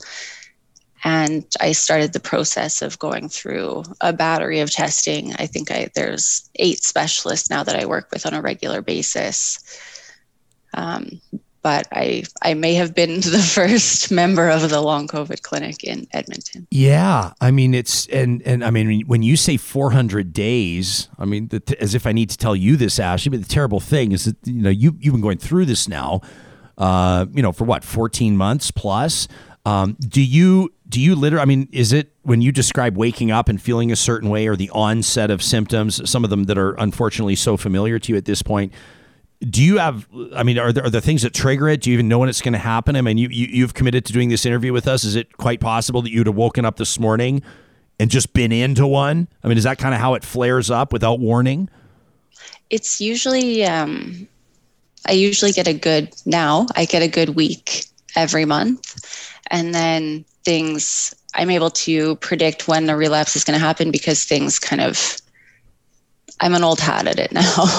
My stomach issues start, and then my head issues start. My vision blurs, my ears start ringing, my joints get unbearable, and it just follows its usual progression.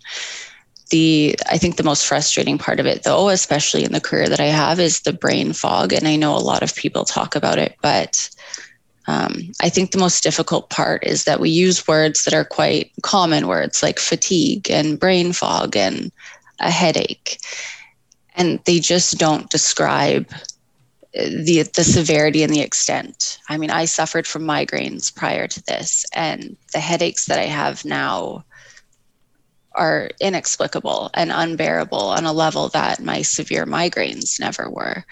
The words just don't properly describe how debilitating the condition really is. So, I mean, this is, as mentioned, you're a lawyer. I would imagine we're thinking some people in our live chat right now are saying that the economic ramifications of long COVID, we have basically no idea how significant this could be.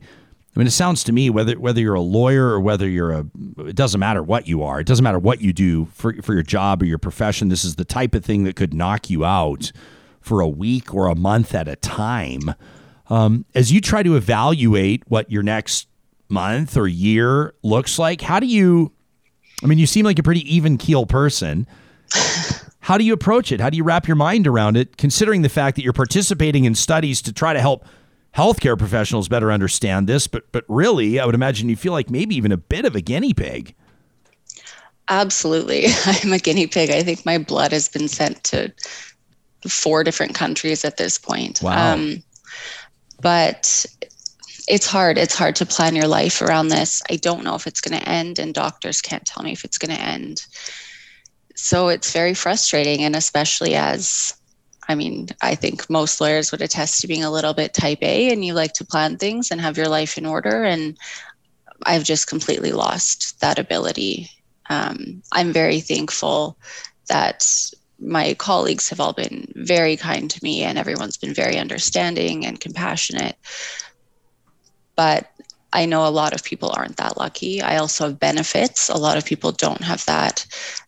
There was a period of 5 months that I had to be on disability because I wasn't even able to stand up during a shower. And if I had a shower that day, that was the only thing I could do. I would be in bed the other 23 hours and 45 minutes. So this is something that is so unbelievably debilitating that I don't know how it's not going to potentially crush us economically when young, healthy, vibrant people aren't able to have a shower, and we don't know if that's going to end for them. And my husband is a firefighter, and I know there's been a few guys as well, very strong guys that you call in an emergency that aren't able to drive because they don't remember how, because of the brain fog. Wow. And aren't able to work out. And it's just something that we need to be taking more seriously, because even if the conservative estimates are true, that it's 10 to 20% of people, if we're looking at 160,000 people in Alberta, that's a huge number of people that are going to be struggling with this. Well, Dr. Vipon said that yesterday when we talked to him out of Calgary. He says, to put it into perspective, even if you say 10% of cases will wind up as the so-called long haulers or be living with long COVID for an extended period of time, you're talking about, like, on average, approximately between 100 and 180 people a day, right? I mean, that's astounding when you think about it. How is your experience and your ongoing experience, I mean, your lived experience up until this day, and I hope it all evaporates and goes away, obviously. How has that impacted what you think about COVID, how you talk about COVID, your message to your friends, and your message to the public? I mean, people always say if you can put a face to something, if you can personalize a story, it'll be that much more powerful. Do you think you've had a direct impact on your circle of friends, maybe on your colleagues and on the general public? I mean, I hope there's been some kind of impact on the general public, but I know with my friends and family and circle that's a little bit outside of that, it's made a huge difference being able to put a face to it. And people that knew me before and knew I was working out 4 days a week, I was very active, I was working 12-hour days. I mean, this completely destroyed what my previous life was. And even in terms of relationships, my husband has been phenomenal and the best support I could ask for. But obviously you can imagine this is hard on a marriage. And when you're in your mid-30s, you don't expect to be having to carry your wife out of the shower because she's not able to stand. It's just unimaginable to me. And it hit me like a ton of bricks. So I'm hopeful that putting a face to it can help people see. But I think, unfortunately, a lot of people really do like to remain in denial. I know I've received a lot of messages saying that I'm lying, and obviously I must have some kind of something wrong with me, and I didn't work out before, and I was very unhealthy before. And I think people are just very scared that this could be their reality, and denial at times is a lot easier. But if you can prevent this, and if you can wear your mask and you can have the ability to stay home, it's an unbearable way to live your life, especially not knowing if there's an end date.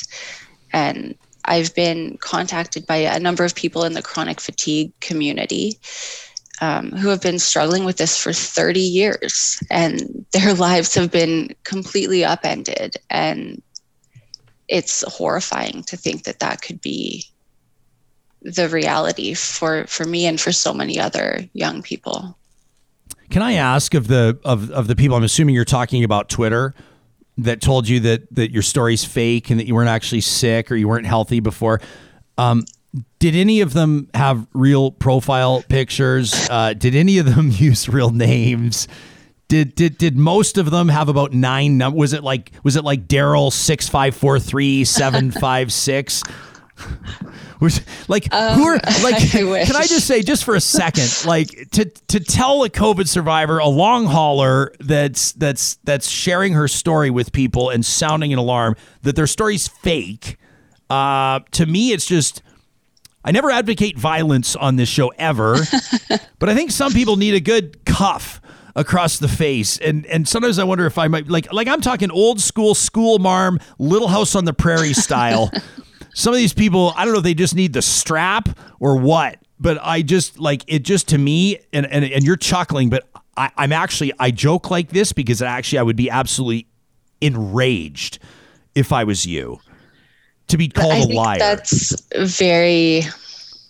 That's been really one of the harder parts mentally. I am a very even-keeled, calm, rational person, and I've never dealt with the rage that I felt this year and the anxiety and the frustration.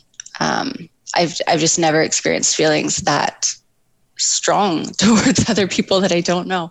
But on Twitter, actually, everyone's been, for the most part, quite supportive. It was Facebook that was the nightmare. So I got off Facebook, and that helped my mental health quite a bit. But I know when one of my stories came out, it may have been on CBC. My mom was watching the tape on Facebook, and I feel very old. I just said tape, watching the video on Facebook. And some people would say you're old for using the word Facebook, Ashley, but that's fine. Right. It's true. I know. I'm not hip anymore. It's very sad. I'm not either.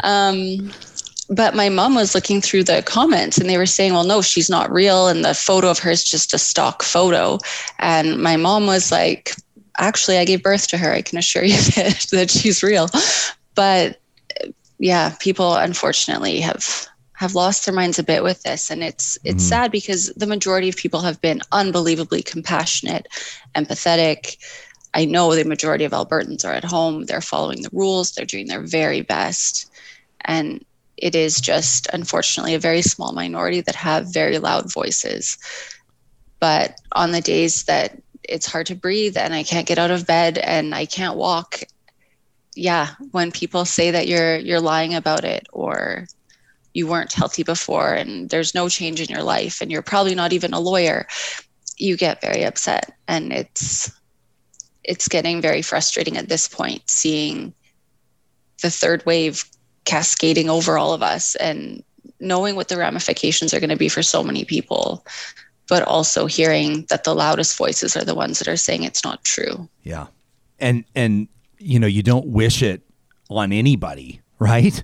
I mean, it's not like, I see there was this, they called it the Freedom Rally, which was down in southern Alberta. And now Alberta Health Services in the South region is urging everybody that was at the so-called Freedom Rally to go get tested because there's been a confirmed case of COVID that was at the rally. And I know that everyone will be surprised to hear that nobody there was wearing masks and that nobody there was observing social distancing. And then part of me, like the real jerk in me, goes, well, maybe if some of them get COVID, then it might go a long way in convincing them that it's real. But that's the last thing anybody wants. You don't wish COVID on anyone, obviously.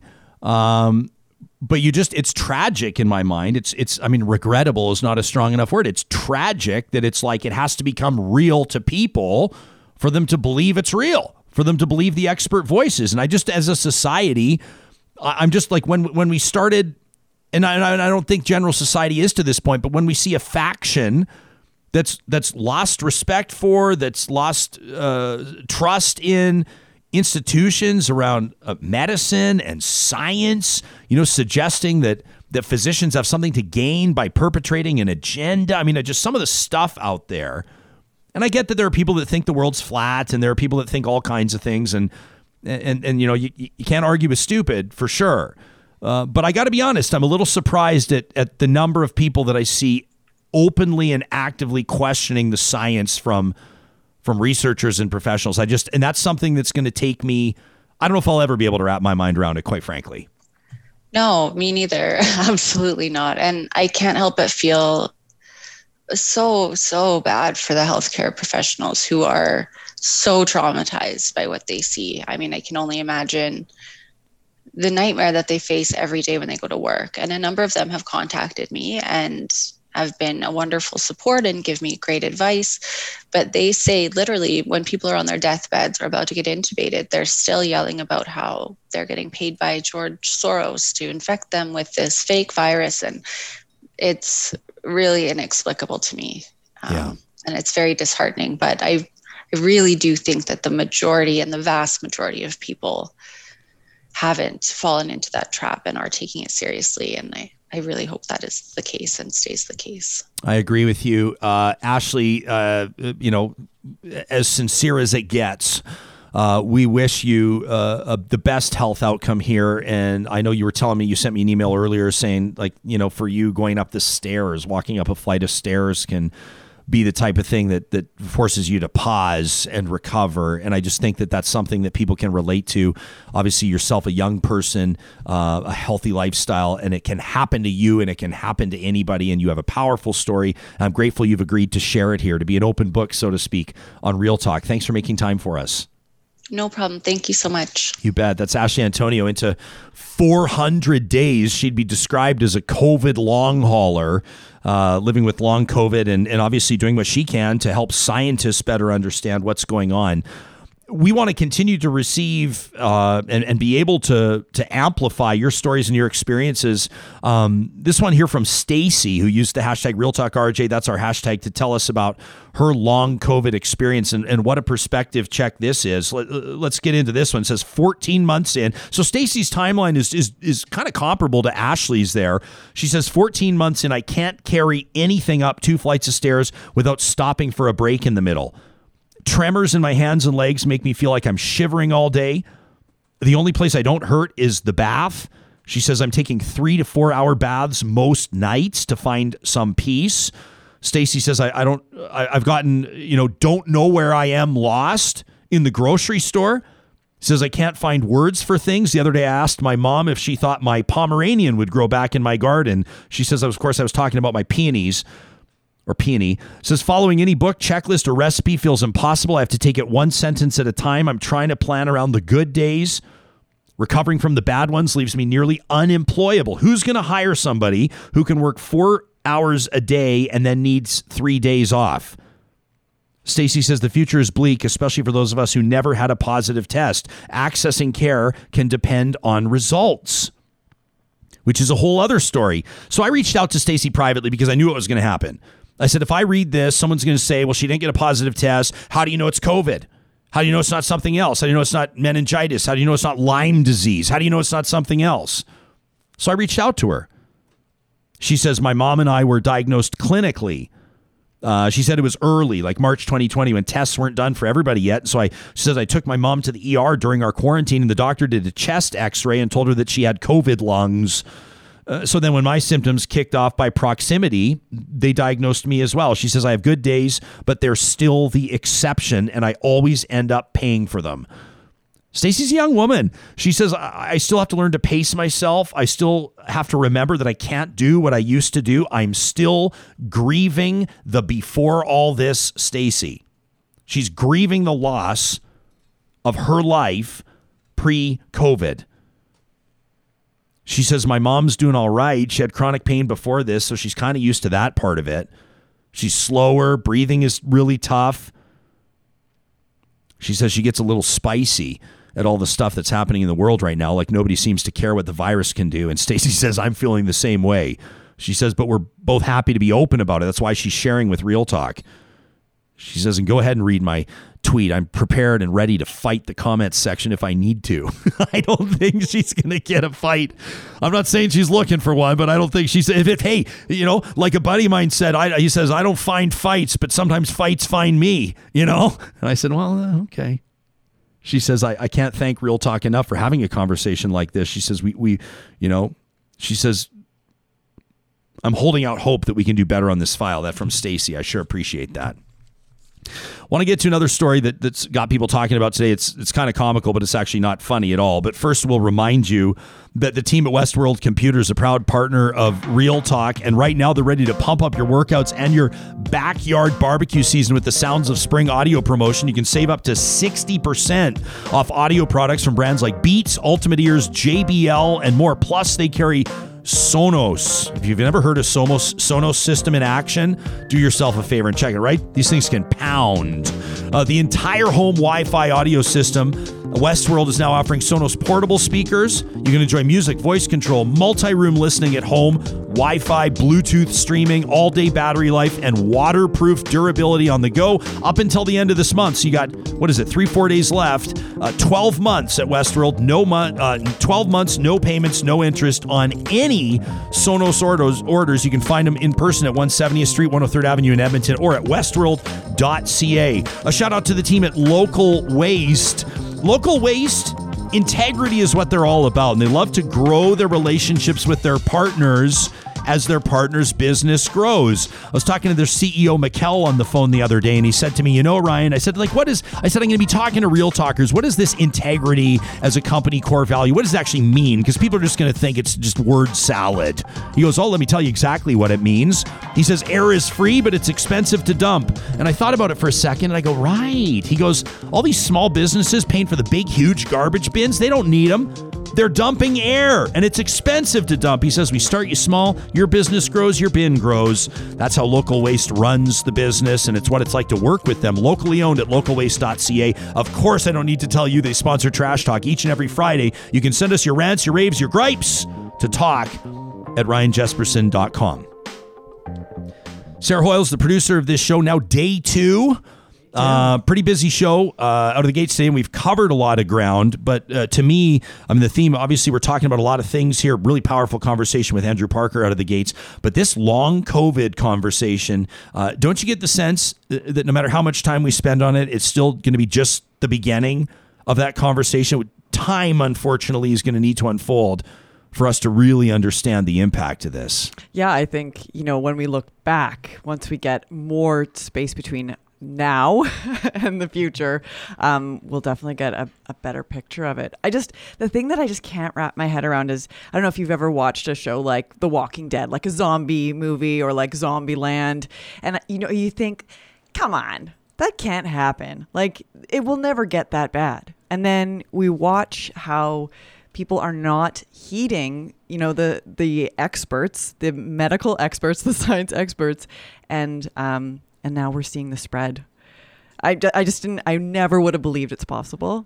I never would have believed. I was like, it's too far fetched. Zombieland is too far fetched. How do you feel like, Sam? When you guys take a look around the world around you, would you characterize? Do you see most people? Do you think most people are on board, following rules, following regulations? How do you perceive that? I think so. I think it's another one of those cases of a very vocal minority. Like we're in this place where, the vast majority of people I see in the world wash their hands, carry sanitizer, put masks on, stay away from each other, and it's just become part of normal life now, right? Like I think that's another thing is we have the whole idea of the COVID protocols are just baked into our existence now. I when I leave the house in the morning, I'm always checking my pockets to make sure I have a mask on me, right? Yeah.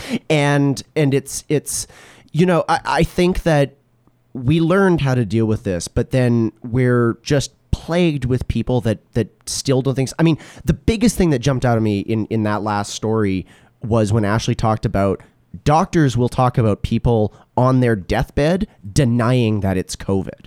Like, how much more real does it have to get when you're lying in a hospital bed, dying, and still saying, oh, you're a paid plant, this is not a real thing? It baffles me. And what's the end game?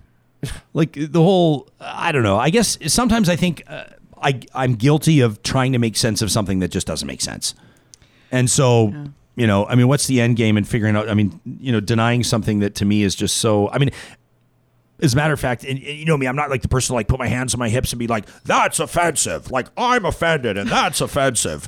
But it's absolutely offensive. Like, that's why I sort of dug into that a bit with Ashley Antonio. When somebody's like, you survive COVID, not only do you survive it in a way, but you're continuing to deal with it on a daily basis in a debilitating way, and people are reaching out on social media to contact you to tell you that either you're not real or your experience isn't real. I'm not sure I have the capacity to remain calm through that. I mean, it's mind-boggling. To me, just to go back to, that vocal minority, I think what really we need to really kind of look at is who are we giving oxygen to? And I don't mean oxygen in hospital beds. I mean, in media, who saying that we need to have, equal representation. We need to have all voices heard. And sometimes, it's not, the coverage of someone that's doing a march or whatnot. I don't know that is representative of what's actually happening. It's a few people. And so it's, what are we giving life to? What are we giving space to, oxygen to, however you want to. Yeah. Well, and this is a bigger conversation. Yeah. So like you as a producer of a talk show, this is we're going to have these conversations every day. We had a conversation earlier today with Andrew Parker. Do you show the video of this 14-year-old student at Rosslyn School, a black boy being beaten by a whole bunch of white boys who are invoking the N-word. Mm-hmm. They give him a concussion. He's got bruising all over his body. He's hospitalized. People are writing in saying the word beating is not strong enough for what that was. Yeah. This is targeted, racially motivated violence. And I think Andrew brings up some really great points about why it's not worthwhile to share the video. I bet you people could also make compelling points why it is important. How the person that videotaped Rodney King being beaten on a California highway many years ago actually further, you might argue, did they create the riot? No, I think the police officers created the riot. The action, the inaction, the court verdict. The lack of accountability. The lack of accountability. Yeah. Histories of, hundreds of years of history. Let's not dig in there. We could go all day. But the point is, did the video of Rodney King's beating do more harm than good? Did the video of George Floyd having his life snuffed out, being murdered by Derek Chauvin, a former police officer, now a convicted murderer, Derek Chauvin. Did the person, and I can't even walk a mile in their shoes because they testified tearfully at that trial about how horrible it was. A traumatized. They will have PTSD for the rest of. I'm talking about the person that filmed it, that recorded it on their phone. Survivor's guilt. They will have survivor's guilt and PTSD for the rest of their life. But that video, them recording that video, I think led to the conviction of Derek Chauvin.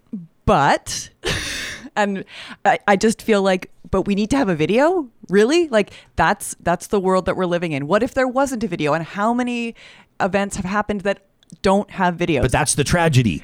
Absolutely. And I mean, yesterday we had a discussion behind the scenes where I was like, I don't know that we need to show the video. Yeah. And to be honest, I have not watched the George Floyd video. And why have I not? Because I don't want to exploit the death. I don't want to be part of an exploitative action against someone that lost their life.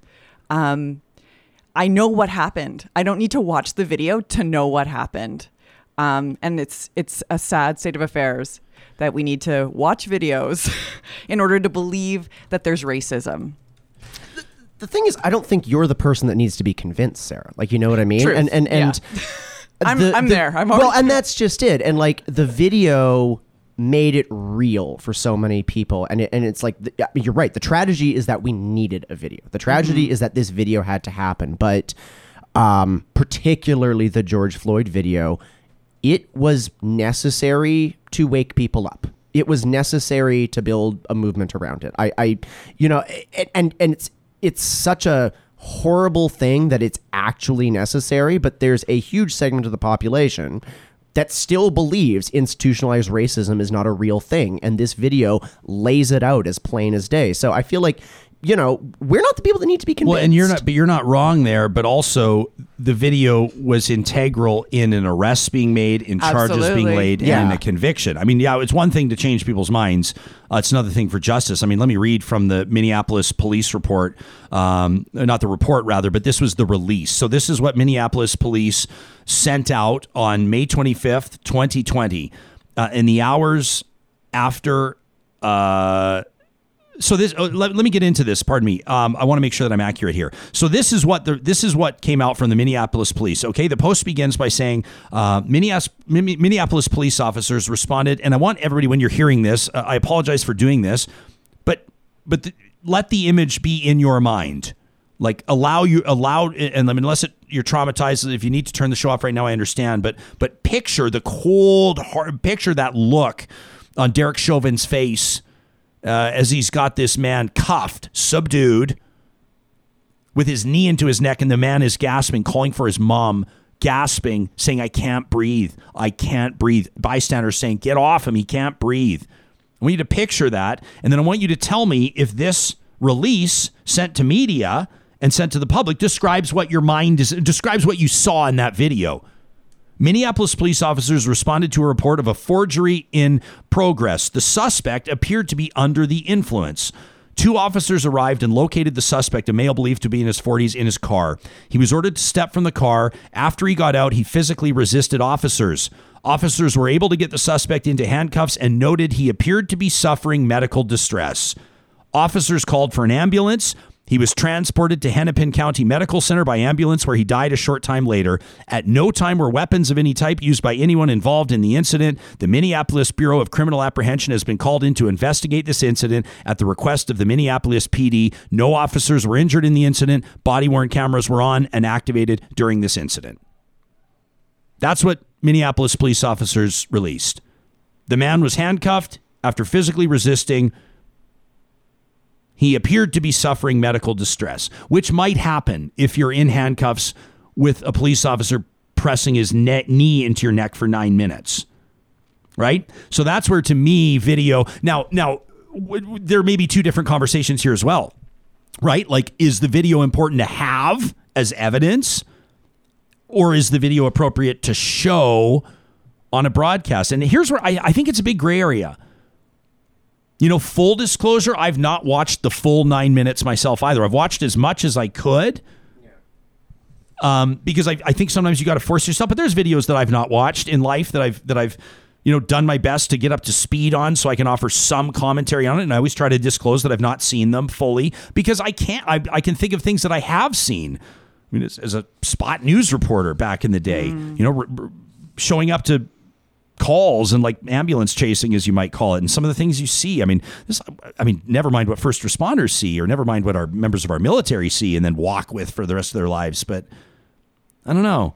I think to your point, the idea that there are two conversations happening simultaneously around, is it good for evidence? Absolutely. And then the public aspect, like, should folks be sharing it? I'm grateful that there was video. I'm grateful that there was video, because it took more than a year with a video to get this conviction. And, with all of those witnesses and all the accounts and everything, and it still took a year to get that conviction, and it wasn't guaranteed. So yes, I'm glad that there's a video, but for public consumption, I'm not convinced. Yeah. This is something that I think is one of these gray areas, which is where the show intentionally resides. Like, not every story is tied up nicely with a bow and resolved every morning. Not everything is black and white or cut and dried or right and wrong. And sincerely, we always want to hear what you have to say about the things that we're talking about. Your feedback's very important to us. One of the ways that we ask you to provide feedback to us is by way of our question of the week. And if you check out our website, ryanjesperson.com, you'll be able to see it right at the top. Our Get Real question of the week. This week, past Monday, we don't have to tell you, the Liberals released their first federal budget. As a matter of fact, the first budget Canadians have seen federally in 2 years. The Prime Minister, Justin Trudeau, joined us the next day exclusively to talk about it. It involves a $30 billion pledge to develop a national child care program over the next 5 years. The program would provide offsets to boost availability of early learning programs, train more early learning educators, and reduce daycare costs to about $10 a day. It was a hot topic, obviously, and we're asking you to speak frankly by way of the exercise that takes about 2 minutes to answer our question of the week. Again, you'll find it on our website. We ask, is it a welcome investment, a cynical attempt at buying votes? Is it something we need or don't need on a national level? And we invite you to check that out. While you're on our website, also invite you to check out our sponsors page. It's where you can show some love to the partners that have been keeping Real Talk, not just here, but we're growing. And there's going to be evidence of it even more in days to come. That includes the team at St. Albert and Sherwood Dodge. They've been talking a lot about this night, the brand new. Okay, so you've got two things coming up in the Jeep lineup. There's the Grand Cherokee L, which is the third row of seating, the 7-passenger Grand Cherokee, which is an awesome option for a lot of families. And then that Grand Wagoneer, which is absolutely beautiful, the luxury SUV. Yeah, 6 figures, just like the Escalade and just like the big Benzes and the Navigator and everything else. Jeep's in that space now, making waves. But this 2021 Cherokee Sport 4x4, if budget's more a concern for you, they're right now on sale for $34,990. They've got the 3.2-liter V6 9-speed automatic transmission, the heated leather-wrapped steering wheel, heated front seats, remote starter, and that touch screen with integrated Bluetooth and Apple CarPlay. You'll find the best selection of Jeep 4x4s in Alberta at St. Albert and Sherwood Dodge. Also, a quick reminder that you can check out the team at Grand Dog Essentials Quality Raw Food at granddog.ca. It's what we feed our dogs. Do I need to say anything more? We see evidence every single day that they're living a healthier life because of this quality raw food. We tap into their team's expertise. They have nutritionists there that can help you develop a custom plan based on the signs your dog's showing you about what the current feeding regimen looks like. Plus, they deliver right to your door in Calgary, Edmonton, and Central Alberta. The code REALTALK will get you 10% off your first order at granddog.ca. Tomorrow's show already in the works. This is the beauty of having a Chase producer on full time. We're so excited to have Sarah here. We're going to be talking to Carla Peck. We're bringing her back. Check her out on Twitter at CPeck3. She's just launched a great new web resource. If you want to learn more about this curriculum overhaul, Carla will dive into it with us tomorrow morning, and we'll talk to a grief educator. We'll find out what Jeremy Allen's all about. More meaningful conversation to come here on Real Talk. We'll see you then.